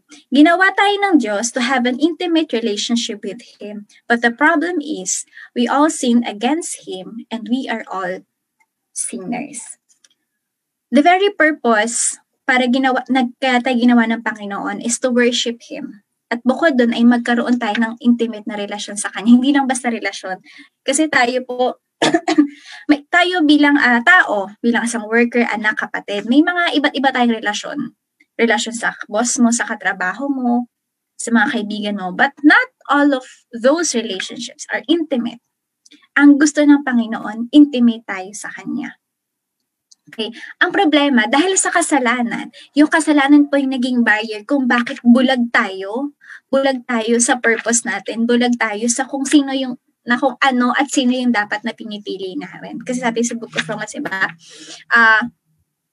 all have sinned. Lahat po tayo naging kasalanan at yun po yung nagiging hadlang para makita natin yung kagalingan ng Panginoon. And doon po sa unang slide ko kanina, no, marami tayong mga kakilala, marami tayong mga kaibigan na walang relasyon sa Panginoon. At dahil wala silang totoong iniidolo, wala silang totoong imahe na dapat idolohin, na dapat sundan, ano yung fina-follow nila, kung ano yung trending, kahit mawala na ng moralidad, basta, kasi yun yung uso, yun yung gagawin. Even the recent trend, yung mga usong damit, usong buhok, yun yung sinusunod. Ang gastos kaya, na-realize ko nga na parang ang gastos ng ganun, no? If-fit in mo yung sarili mo kasi yung uso, pero ang gastos, no? Yung maganda nga, pero wala ka mang ipon, wala ka namang yung budget mo, sira-sira na. Ang gastos ng ganun, praise ka, naniniwala ko, wala sa ating ganun dito. And in the pursuit of living your life to its fullest, alam niyo po yung term na YOLO, diba? You only live once. Pero sabi nila, you live every day, we die once. At yun yung nakakatakot. Ano ka bago ka mamatay? May relasyon ba tayo sa Panginoon bago tayo mamatay? And in the pursuit of living our life to its fullest, in the pursuit of being happy with life, nami-misuse na natin yung word na YOLO, na kahit try natin yan, wala namang makakakita. Subukan natin yan para alam mo yung feeling. Diba? Dun sa una kong work na usapang adulthood, partida, mga wala pa silang asawa, pero most of their conversation about sex, about having sex with their partners pa lang na nag-live-in na sila, they're not yet married, tapos sorry, Bless, if I may ask, saan yung first work mo? IGT, Interglobe Technologies, pero bago na ata yung niya ngayon. Native Airlines, kasi airline siya, ganyan. Okay. Panggabi kasi kami. Sobrang lang, feeling ko nga doon ako na culture shocks. Oh, my God, ang hirap pala. Ganun talaga, parang sobrang broadcast nila na pinag-uusapan niya. Tapos, ko lang na eavesdrop. naririnig ko lang sa kanila na okay lang yan, itry nyo yan. Kasi at least alam mo na, di ba? Yung parang, alam mo na yung feeling kapag nandun ka na. Parang sige lang mag-ano muna kayo para pag nandun ka na, alam mo na, yung mga ganyan. Okay. Alam mo, binabasa ko nga itong topic na to. Sila talaga yung naaalala ko. Sila yung perfect example tuloy, totoo talaga na lahat na experience mo, may dahilan kasi i-share mo to sa ibang tao. Yun. So, going back, here's the deal. Again, our purpose, our goal, at ang goal at ang purpose ng paggawa sa atin ng Panginoon is magkaroon ng relasyon sa Kanya. Hindi lang para mabuhay at mamatay, kundi magkaroon ng personal relationship sa Kanya. But because of the presence of sin, even these days, of course, nasa earth pa po tayo, nasa mundo, so may kasalanan pa din. Nabubulagan tayo. Kahit tayo na may relasyon na sa Panginoon, nawawala tayo minsan sa wisyo eh. Kaya yun yung nagiging dahilan para mawala. Hindi natin makita yung plano, yung purpose, at hindi natin strive every day na magkaroon ng mas malalim na relasyon sa Panginoon. Okay. So, the common ground of us here, ang default ng presensya ng kasalanan sa ating buhay ay hell. Lahat tayo dapat dito. I can't imagine living sa hell, no? Yung parang kahit gusto mo nang mamatay, hindi ka mamatay kasi patay ka na. Sobrang sakit, sobrang hirap. That is the penalty of sin.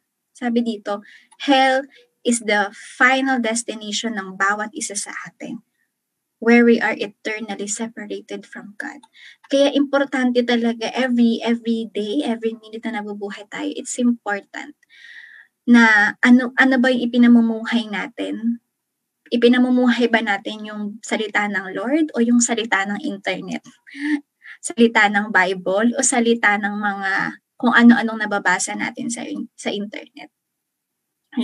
Hell is our common denominator. However, there's way out of hell.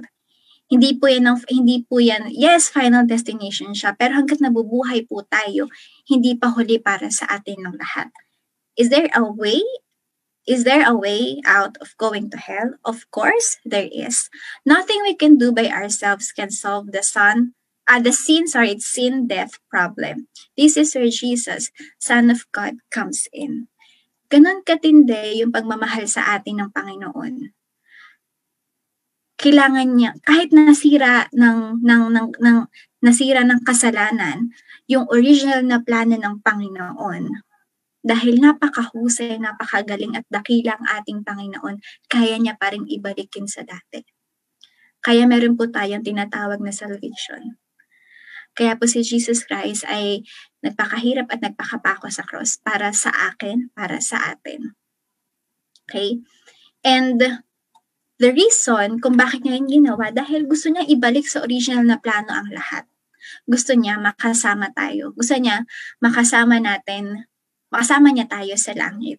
And nabanggit din ng leader ko nung huling cell group namin na since ngayon nagsastart na po kasi kami ng physical na cell group, pinapractice talaga namin na praise and worship muna sa unang part before kami magpunta sa topic.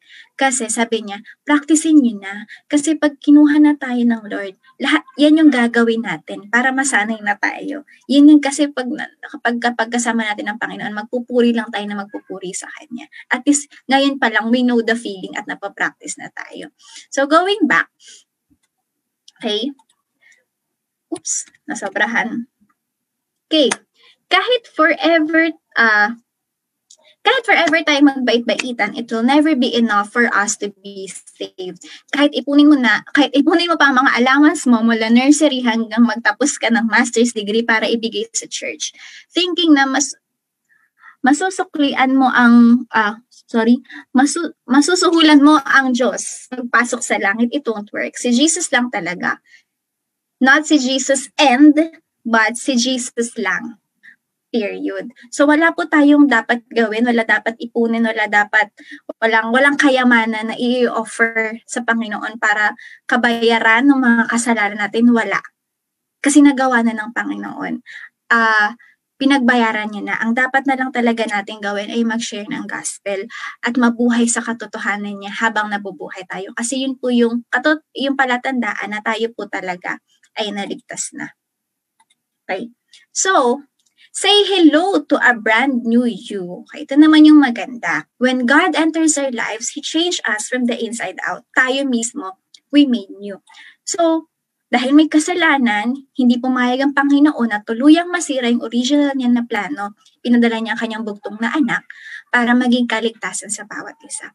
And the thing here, the moment we fully and truly, genuinely accept Jesus Christ as our Lord and Savior, you will never be the same again. There's a brand new you. Come on. You will never be the same again. So kung titingin ka sa buhay mo before na may Panginoon ka na, pero ganun pa rin yung tindi ng kasalanan mo, hindi ka nakukonsensya pag gumagawa ka ng mali, hindi ka nag-pray, hindi ka nag-worship, hindi ka nag-repent, baka hindi mo talaga tinanggap ang Panginoon. Baka na-pressure ka lang nun sa church kasi may altar call. Yes, yes. Kasi may maraming mga ganyan eh. Pero naniniwala ako talaga mangungusap sa atin at kahit pag tinawag tayo ng Panginoon, wala tayong magagawa. Kahit saan ka magtago, kahit anong takbo mo, kahit anong alis mo, dadamputin ka ng Panginoon pabalik sa Kanya. Say hello to a brand new you. So nung binago na tayo ng Panginoon, dahil nabago na tayo ng Panginoon, isa sa mababago talaga sa atin yung preferences natin. Okay? Iba po tayo, iba po yung preference natin sa preference natin ng mga friends nating wala pang relasyon sa Panginoon. Tayo kasi, 'di ba may kakaiba tayong sense of satisfaction sa heart natin na kahit wala tayo ng mga katulad nilang latest iPhone, bagong labas na design ng isang clothing line, kahit hindi rebanded yung buhok natin. Okay lang, masaya tayo eh. There is a sense of satisfaction and contentment in our heart. Why? Because we know that Jesus Christ is more than enough on our lives. Kasi meron tayo ng pinakamahalagang bagay na wala sa kanila. And that is relationship to our Lord Jesus Christ. Hindi yung gusto nating i-share sa kanila. So, moving forward, alam ko maiksi lang to eh. So, one best thing po para patuloy nating piliin, para patuloy nating ma-align yung sarili natin sa Panginoon is of course through Bible reading. Pagbabasa po ng love letter sa atin ng Panginoon. Okay? Nakatanggap na po ba kayo ng mga love letters? Nakakalig, di ba? Nakakalig mo siya Murang hindi lang. Hindi naman masyado. Di mga nobela eh, no? You feel love when you read the love letter. At sana ganun din po yung maramdaman natin kapag binabasa natin yung Bible. Okay. So, meron po dito sa ating reference, nagbigay siya ng pattern na tinatawag na strap. Ito po yung pwede nating i-practice every time. Curious question. Nagde-devotion po ba tayo? I mean, nagjo-journal, ganon. Or ano lang po. Kasi ang journal po, pag nag-notebook ka talaga, devotion, Bible reading lang. Basta everyday. Carry na. Pag journal, as in sinusulat mo talaga. Nagaganon po ba tayo? Or we're trying? Yes, I do. Dun, I suggest po and I encourage everyone na nandito. More than Bible reading, mag-journal po tayo. Yeah. Sarap balikan nun. Grabe. Yung mga dati pinagpipray mo lang, pag nahalungkat mo ulit yung dati mong journal, na-answer na to ng Lord. Tapos nakita mo, ganun ka-drama before. Ganun ka-harang sa Lord, no? Walang pagka-praise. Puro, Lord, bakit ganyan? True. Encourage everyone po na mag-journal tayo. Tsaka maganda, mag-invest po tayo sa ating spiritual. Bumibili ka ng magandang notebook, mga colored pens, yan. Doon may ilabas speaking of notebooks nga, kasi dumating sa alam ng marami sa paligid ko. I love journaling, tapos yung mga journals talaga. Dumating sa hanggang ngayon, hindi pa ako nakakabili ng sarili kong journal kasi yung mga nabigay sa akin dati, yung mga regalo nila, puno pa rin, pa rin. marami pa rin. So, wala pa akong binibili. Ilang Ilang years kasi na akong na hindi. yung gusto mo. Oo. Ilang years na akong hindi bumibili ng journal ko. Ayun, yun siya. Sobrang nakaka-kilig. True. Tapos iba doon, pinapatatakan pa ng pangalan, para super personalized. So, cute lang, nakakaano lang. Ang sarap lang. Tapos doon ka, din sa maganda isa sa maganda sa pagjo-journal. Halimbawa, may taong naiinis ka, nang gigigil ka. Siyempre, hindi mo hindi mo maano eh. Hindi mo masabing mainis ka, doon mo isulat.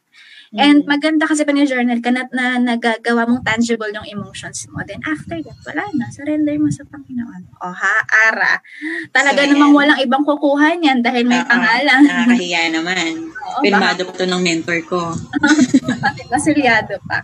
So yun, encourage ko din yung iba na mag-journal. So, going back sa ating dito, pag Bible reading, meron pong binigay ang ating reference na pattern para sundan. So, una, for the letter S, scripture. So, scripture, sabi, ito yung verse o passage na babasahin mo for the day.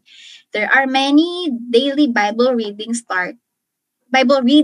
guides available online, or you can decide to start with the Gospels, Matthew, Mark, Luke, John, kung saan kinikwento ang buhay ni Jesus. And I suggest din po na kapag first time nyo lang din mag-journal, simulan po din natin talaga sa gospel books para mas masaya.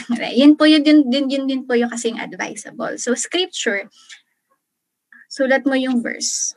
Tapos, sulat mo. Maganda rin kasi sinusulat kasi sabi, parang coordinated daw yung hands mo sa isip mo. Tapos naaalala mo siya na parang, hala, kaya siya nangyari sa akin. Ito yung binigay sa akin yung verse ng Panginoon. So, ano yung verse? Pwedeng isa lang. Pwedeng 1 to 2 verses. Depende. Make it personal para mas totoo, mas intimate sa Panginoon. Again, ang kausap mo nito ang Panginoon. Kasi every time we pray, tayo nagsasalita sa Lord. Or every time we open our Bible and read our Bible, si Lord yung kumakausap sa atin. T is for topic. Ano ang topic verse na binabasa mo? Think about what the focus of the passage is. If you can condense what you have read in one word or one sentence, ano ito? So, may mga chances po na sa isang scripture, sa isang verse, hindi na siya magets agad. So, in order for us to get the gist of the scripture, pwede po nating basahin yung buong chapter para mas maunawaan natin. Okay? And sa ganito pong paraan, pwede rin po kayong gumawa ng pwede din po kayong maggawa ng title, ganyan. Ito parang acronym, kasi yung mga points niya, kaya mga simple lang. Promise, lalabas yung creativity niyo dito. And every time po na parang sa re-encounter, pinapadiscuss sa akin about scripture, sabi ko, sobrang nakakataling ng pagbabasa ng Bible. Kasi ang pagbabasa po ng Bible, related yan sa history. At para din ma-enlarge yung vocabulary nyo, kung nagbabasa kayo ng English na Bible, maghanap kayo ng mga synonyms, ano ba yung meaning ng word na to, lumawak pa yung vocabulary nyo. So, win-win situation po ang pagbabasa ng Bible. And R is for reflection. What is the verse telling you? May command ba from God, a promise, a reminder, a warning, about the sin to avoid, or a teaching about who He is and who you are ought to be. So, reflection. Pag nag-reflect po tayo sa salita ng Panginoon, wag lang puro promise yung kiniklaim, ha? Meron ding revelation ang Panginoon na pinapatigil niya sa atin na, LJ, tigil mo na yan. Paul, hindi yan para sa'yo. Dapat maging sensitive din po tayo doon. Kaya nga, dapat ang pagpipray talaga at ang pagbabasa ng Bible ay daily, kasi mas nagiging sensitive tayo sa totoong revelation ng Panginoon, hindi lang sa gusto nating i-reveal sa atin ng Panginoon. So, maging aware din po tayo sa mga instruction ng Panginoon, baka may pinapaiwas sa atin or nanghingi tayo ng confirmation, tapos akala natin yun na, para sa atin na yun. Sabi ng Lord na hindi pa para sa iyo yan. So, yun. Next is application. After mo maisip at maisapuso ang binasa mo, paano mo naman ito may sasabuhay? How can you apply what you have read in real life? For instance, is God teaching you to start or to stop doing something? Do you need to have a change of mind or heart tungkol sa isang bagay na ginagawa mo? May kailangan ka bang gawin para sa ibang tao? Again, baliwala po lahat ng pagbabasa natin kung walang application. And sa paggagawa po ng application, sa pagsusulat ng application kung nag-journal kayo, make it practical. Okay? For example, sabi sa scripture niyo, it's better to give than to receive. Ang paggawa po ng application, so, bukas, pagising ko, bibili ako ng breakfast for my parents. Practical, base sa realidad ng sitwasyon natin, hindi yung sobrang generalized. Kasi ang tendency, hindi natin siya magagawa. Yun din kasi minsan yung parang loophole ng paggawa ng application, sobrang general na. From now on, magbibigay na ako. From now on, magiging mabuti na. Magpipray na ako. Magpipray ka kailan? Anong oras sa buong araw? So, pag naggawa tayo ng application, make it specific at applicable sa buhay talaga sa routine natin para mas ma-apply natin at mas maging totoo ang salita ng Panginoon. Of course, P is for prayer. Talk to God about what you have just read. Be honest. Ang sabihin mo sa Kanya lahat ng nasa puso mo, hindi graded recitation o hindi graded recitation. Wala namang wala namang minus point sa langit kapag nagsabi tayo sa Lord ng nararamdaman natin. Tell him how you feel at magtiwala ka that He will listen to you. Kapag may binigay sa ating instruction ng Panginoon, lalo na vision, yan. Nag-ano sa atin ng Panginoon, na may pinapagawa siya sa inyong matindi at posible po yun Posible po para sa ating lahat yun. Na may i-reveal sa atin, may i-prophesy sa atin ng Panginoon na sobrang tindi, na Lord, kaya ko ba to? Sabihin mo sa Lord na hindi mo kaya. Sabihin mo sa Lord kung ano talaga yung nararamdaman mo at pag-pray mo na i-equip ka niya para gawin yan. Kasi God equips whoever He calls. Di naman tayo dadalhin dito at hindi kanya bibigyan ng ganong klaseng task kung hindi mo kaya. So, pag-pray mo yung revelation, yung promise, i-claim mo, yung instruction, pag-pray mo na tulungan ka ng Lord. Kasi pa rin, grasya pa rin ng Panginoon para magawa natin yung lahat Kasi pwedeng mabasa mo lang, pero ang hirap din kasi talagang sa biyaya lang talaga ng Panginoon. Kaya tinagagawang magpakabuti at maging bago araw-araw. So, ayan po yung strap. Pwede niyo po siyang gamitin mamayang gabi kapag nag-Bible reading na kayo or bukas ng umaga or whenever po kayo nagde-devotion. So, as our conclusion, nobody is too young or too old to have relationship with God. Don't feel that you're too young to have a relationship with God. Trust me, hindi mo sasayangin ang buhay mo. The wisest man who ever lived got it all figured out. King Solomon, sabi niya, don't let the excitement of youth cause you to forget your Creator. Honor Him in your youth before you grow old. Having a relationship with God starts by letting Jesus into your heart. Admit that you are a sinner, that you can't save yourself, and that you'll start living your life the best way, His way, of course. Walang magic dito. All you need is to have faith. So kung dumating man sa point na hindi po tayo makasabay sa uso ng mundo, sa trending ng mundo, gaya ko, wala akong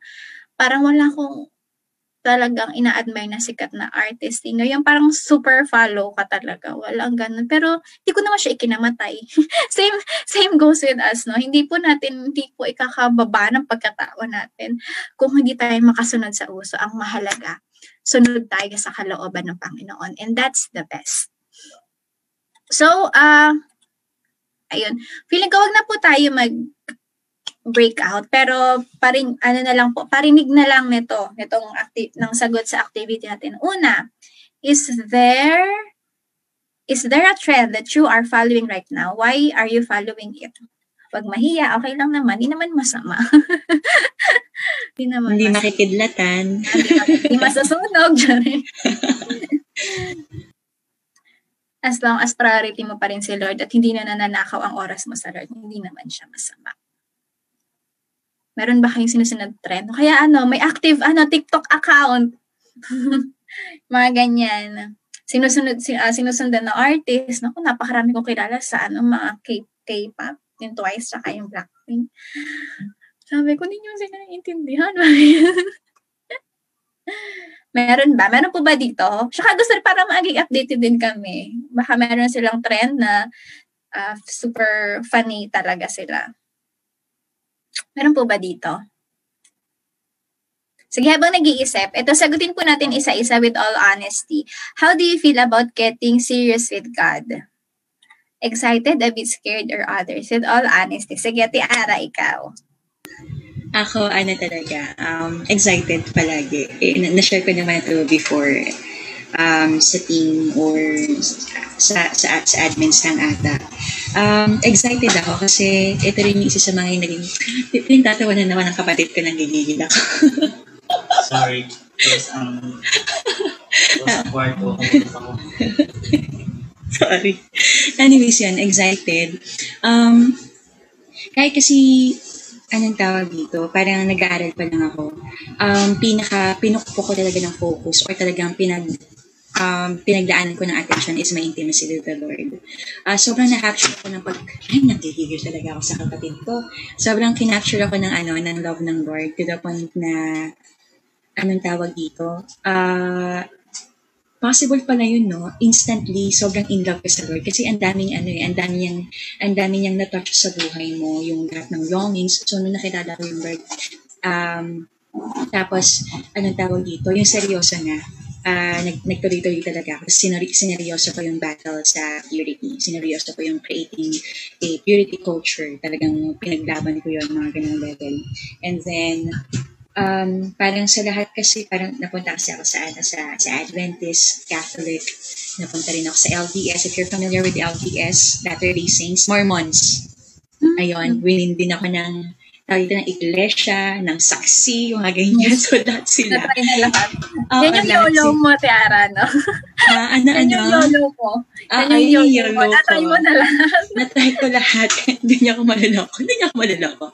Kaya nga nung may nag-win sa akin dati, ang dami ko side story, no? May nag-win sa akin dati sa bayan, mga ganun level. Nag-share siya about kay God the Mother. Tapos may mga tinatanong ako sa kanya. Eventually, nung hindi na niya ako masagot, na-realize niya na anong tawag dito, hindi niya pa kaya ma-defend. Tapos siya na lang yung winin ko. Siya yung winin ko, mga ganun. Well, anyways, going back, I'm excited palagi. This year nga lang, dahil nga sabi ko, nakafocus ako lagi sa intimacy. Like yun talaga yung pina-prioritize ko. Focus talaga nun.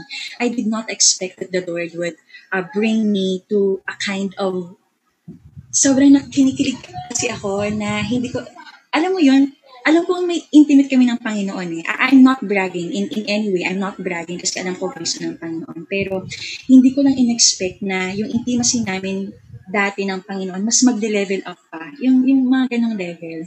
I get to see visions, may mga tinatinin ang Lord sa puso ko na very intimidating. Minsan parang ayoko na nga lang tanggapin. Pero dahil, alam mo yun, mahal mo kasi ang Lord eh. Tapos, ginagawa mo siya out of love. Susunod ka. Tapos, mas ma-amaze ka rin sa process. Yun naman yung process lagi ng Lord eh. Para magbibigay siya sa'yo ng dream. Tapos, siya yung magbibigay sa'yo ng ability, ng strength, ng provision, kasi God's will yan, di ba? Siya na magbibigay lahat. Tapos, kapag natapos mo pa yung gawain, ang mangyayari, sa kanya pa manggagaling yung reward, di ba? So, parang solid na. So, anong hinahanap mo pa? So, ayun yung gusto ko sa relasyon namin ng Panginoon. He always makes me excited sa lahat. In every aspect of my life, in everything that I am doing, there's always something fresh. There's always something I look forward to kasi never ako naka-experience na boring yung relasyon namin ng Panginoon. Ayun siya. Never ako naka-experience na parang ang lamya, yung ganyan. Kasi He just always makes me fall in love with Him. Parang alam mo yun, parang na-in-love ako palagi sa Kanya and He has millions of ways para ma-in-love ako. Ayun, siguro in-love ako sa Lord talaga. Ayun, excited ako sa kung ano pa man or whatever. So, may mga pinapagawa, pero mas gusto kasi yung communion namin na kahit gaano kalaki yun. Alam kong kasama ko siya, hindi niya ako iiwan. Yun naman yung promise niya sa akin. So, nothing to worry about or nothing to be intimidated with yung ganyan. Yun siya. Excited. Super. Ayan. Amen. Amen. Praise God.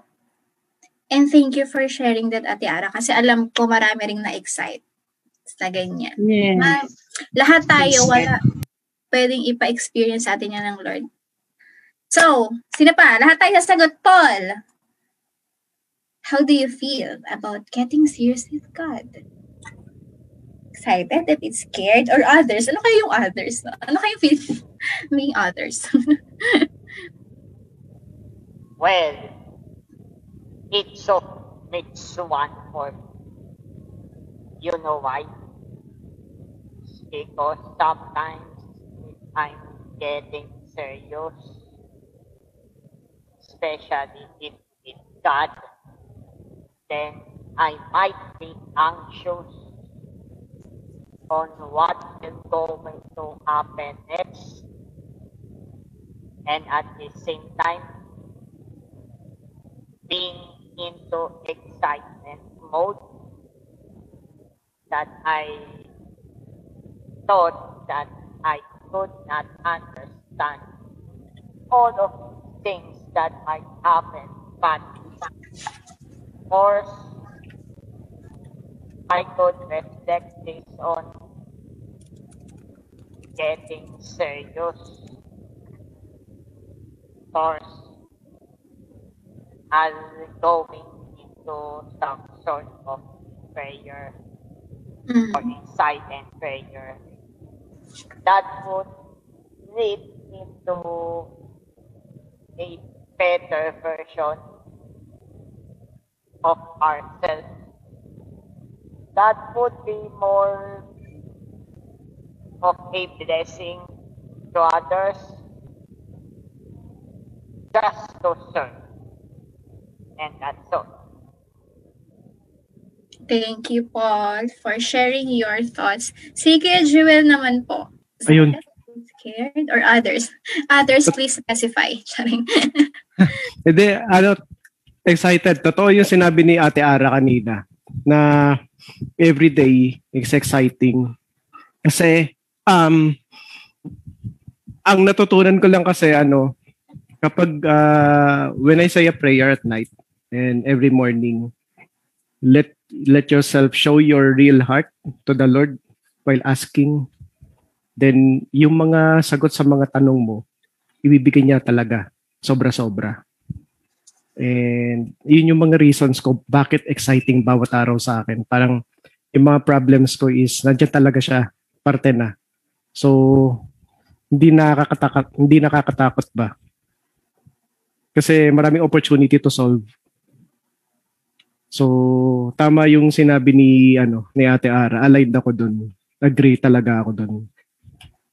So yun, excited. Yun, perfect. Si si Lois. Ano ba, Lois o Lois? Lois. Lois. Yan. Si Lois. Sa akin, excited din. Kasi, tawag dito, natutuwa ako kay Lord kasi parang recently lang, gusto ko talaga siya ma-encounter. Tapos, nag-download nga ako ng plan sa Bible app. Yung Hearing God, ganyan. So, ayun, sobrang, excited talaga ako na makausap talaga si Lord through God's Word. So, yun. Minsan nga parang, parang bigla na ako na-amaze. But, ang galing, parang, share ko lang. Minsan naisip ko, parang nasasaktan ako. Sabi ko, ang galing ni Lord daw, binigyan tayo ng feelings. Bigla na ako ma-amaze na, ang galing niya. No? Parang kapag nasaktan ka, bawat kinurot ka, ganyan, alam mo na bad yun sa'yo. Mga ganun. Diba? Ang galing lang ng thought na ganun. So, yun, may mga ganun ako encounter. Experience sa buhay. Parang kahit mga simpleng bagay, ma-amaze ka kasi ginawa ng Lord. Walang galing. Ang talino mo talaga. Walang makakaarok ng kahusayan ng Lord. O, totoo yan. Nalay ko na experience yan. Parang galing ng Lord. Ginawa mong yung mata, nandito talaga sa posisyon ng mata niya, sa posisyon ng bibig. Na-imagine yung insura natin. Galing. Sobrang lupet ng creation ng Lord. Si Ate LJ po. Hi. Ako din, excited. Oo, kasi alam mo super yung Sige, pagkausap mo siya, yung iba yung kilig. Alam mo yun, yung gano'n, yung parang yung feeling of laging kahit anong kasing mo sa kanya, yung feeling na Lord, salamat, parang lagi mo akong pinigbibigyan, no? Yung gano'n, yung feeling na, yung parang yung mga simpleng, kunyari, Paano kami pababa lang ako ng, kunyari, ng bangka, tapos sabihin ko, Lord, sana naman pagbaba ko doon, may masasakyan na agad ako. Yung mga ganong lang. Parang, saktong-sakto pag ko naman, konting antay lang nandun na. Parang alam mo yun, yung mga as simple as ganong request ko sa kanya. Sobrang nakaka-overwhelm yung feeling. Kasi, parang, Lord, parang, salamat kasi yung ikaw lang yung nakakapagbigay lahat ng mga request ko. Yung mga ganyan. So, sobrang excited lagi. Every time Tapos, sobra ako lalong na-excite kapag yung feeling ng, like, kanyari may Bible study kami with my office mates, ganyan nga. Tapos yung, alam yung nababanggit minsan na, si LJ yung sa amin ng Bible study group na to. Siya yung nag-start. Alam mo yun, siya yung nag-ano sa akin. Yung mga ganun, sobrang kasi dream sobrang parang pag iniisip ko nga kasi dream ko yun. Parang yung feeling na ganyan. Kaya kahit alam mo yon, yung commitment ko kasi binigay kumbaga hiningi ko yun kay Lord at binigay sa akin na parang kahit nasa labas ako, I make sure na ka-join ako, yung ganon. Kasi yung excitement mo, yung hindi mo siya, syempre, hiningi mo yun tapos ano ba dapat ginagawa sa hinihingi, di ba? Dapat pinaalagaan yun. Yung commitment talaga. So, iba yung feeling. Ang sarap lang sa feeling na gano'n. Na lagi ko naman ding sinasabi sa kanila na ako lang yung kinasangkapan ni Lord. I invited you, pero hindi magiging possible yun kung hindi nyo in-accept yung offer ko. So, alam mo yun, God really is hihilingin mo sa Kanya yun na ibibigay niya sa'yo. Tapos, at the same time, yung hindi lang sa yung end, parang yung in-invite mo, bibigyan niya rin ng kumbaga, sagot na, sige tanggapin nyo, alam mo yon, natatanggapin niya yung in-offer mo. So siguro yun yung sa akin, laging excited.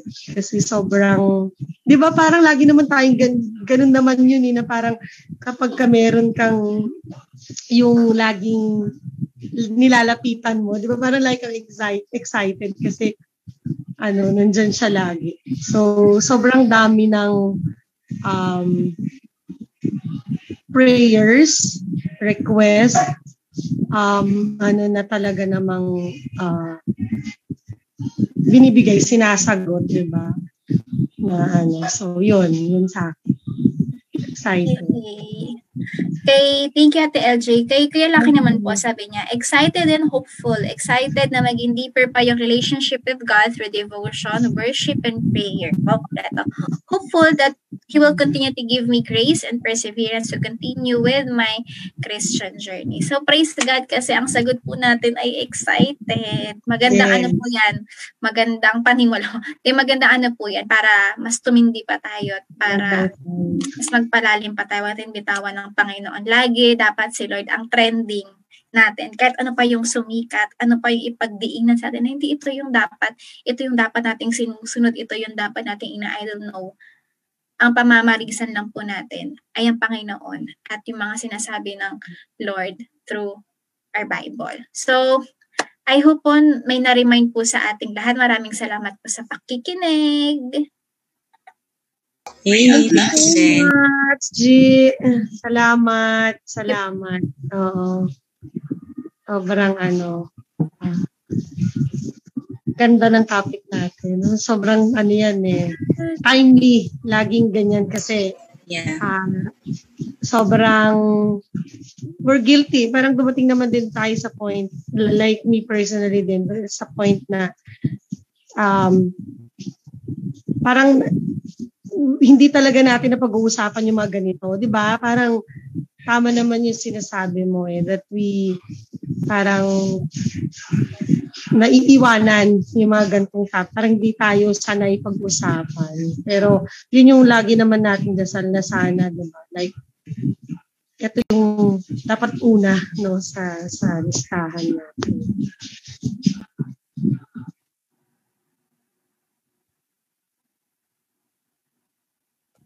So what's next for everybody for the next 7 days? Tanong mo ba, Kuya, yung next topic na natin sa puso talaga? Next na gagawin. Next na gagawin ngayon. Basically, I think na-cover naman na natin and 9:17 na. Napasarap ang ating kwentuhan. Thank you, Glenn, for sharing the word. Thank you for refreshing us with the strat.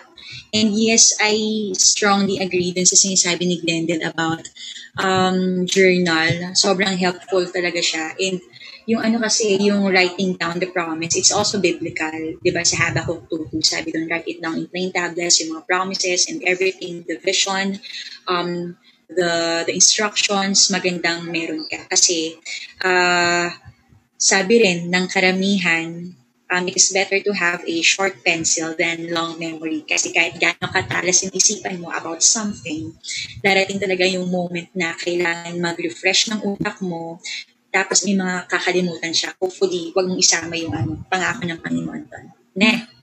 Okay? Sige po, anything more na gusto nyong i-share or sabihin? Realizations? Wala naman na? Sige po, kung wala na, sige po, let's go with the prayer. Panginoon, maraming salamat po for your goodness in our lives. We want to thank you, Abba, for guiding us, refreshing us, na kahit po gaano karami yung mga nakikita namin sa paligid namin, ikaw po dapat ang focus namin. Ikaw po dapat ang sinusundan namin. Lord, we could admire people, we could admire our leaders, we could admire different pastors or any celebrity, pero huwag mong hahayaan, God, na dumating sa punto na sila yung tinitingnan namin palagi, tapos nakukuha na po yung attention namin na dapat sa iyo lamang, Panginoon. Tapos always focus on you to keep you always on top of our list, God, in Jesus' name. And tulungan niyo po kami na makapag-cultivate pa ng deeper relationship with you. Maraming salamat po. We praise you, God. We honor you. We glorify your name. In Jesus' name we pray. Amen! Sige po, let's turn on our cam. Picture na po tayong mabilis. Okay. Grabe yung yung beach ni Kuya Jude. Hello, beach. No? Ay, pizza! Wow! Bakasyon talaga dyan, ha? Sorry nga daw, hindi niyo pwede ma-share sa atin yung 6 na slices niyo ng pizza. Wow! Bita-bita. Oo. Pag nakita-kita na tayo, pag medyo lumuwag-luwag na. Oo. Saan mo kita-kita tayo? Ganyan yung boxes of pizza. Decision. Huwag ka order ng 6 slices lang, ha? Okay, tara, ngiti-ngiti. 1, 2, 3, smile! Okay, wait, send ko. One more. Asan na ating cheesy? There. Okay. One more. Another pose po. 1, 2, 3, smile. Okay. Last na po. Sige, mag-waki. Pwede tayo mag-waki. In 1, 2, 3, smile. Okay, God bless everyone. Next week po, pag-usapan natin, I think I'm in love. Usapang pag-ibig. Ang topic na hindi nawawala sa uso talaga. Baka hindi Feb, yan ang madalas na pinag-uusapan. Okay, so yun po siya. See you again next week. Bye-bye, everyone. Thank you. Bye. Thank you. Bye-bye. Bye. Lens, thank you. Thanks, Glenn. Bye-bye. Bye-bye, everyone. Bye, Lois. Good night. Kuya Lucky, mag-ingat ka. Bye, Paul. You're listening to Wednesday Bible Study Block on TP24 Radio. This is the device of Asio Imperata for the protection against the COVID-19 as of January 2021. As we come with the one Catholic nation, in the name of the Father, and of the Son, and of the Holy Spirit. Amen. All together, let's pray.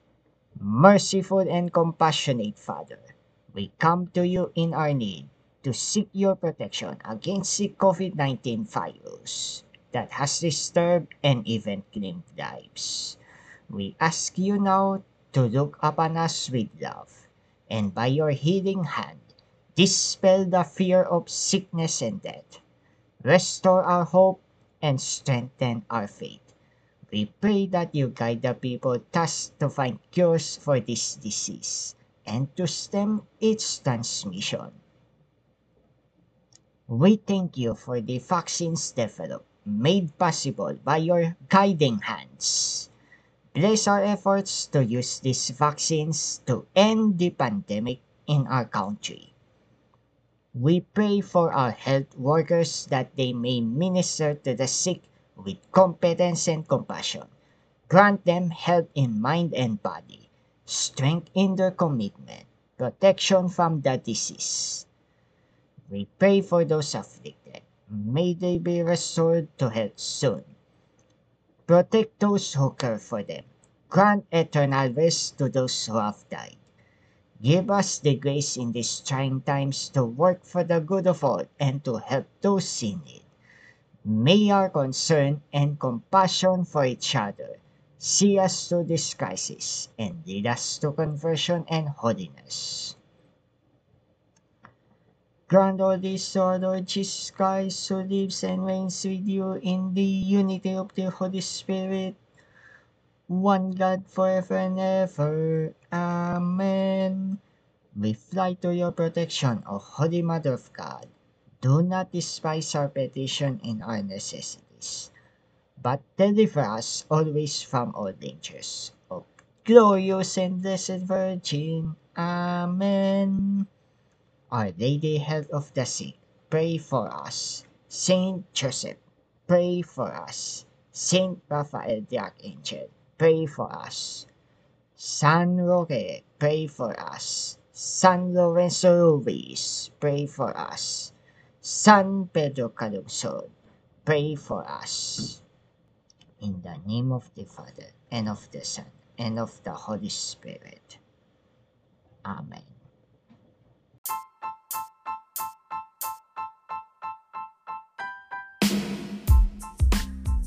Thank you very much for listening to TP34 Radio. If you like it, hit the follow button and listen to other shows every week. Always make sure to be safe. Be well, stay sane and dry, and do our love. God bless us all, and I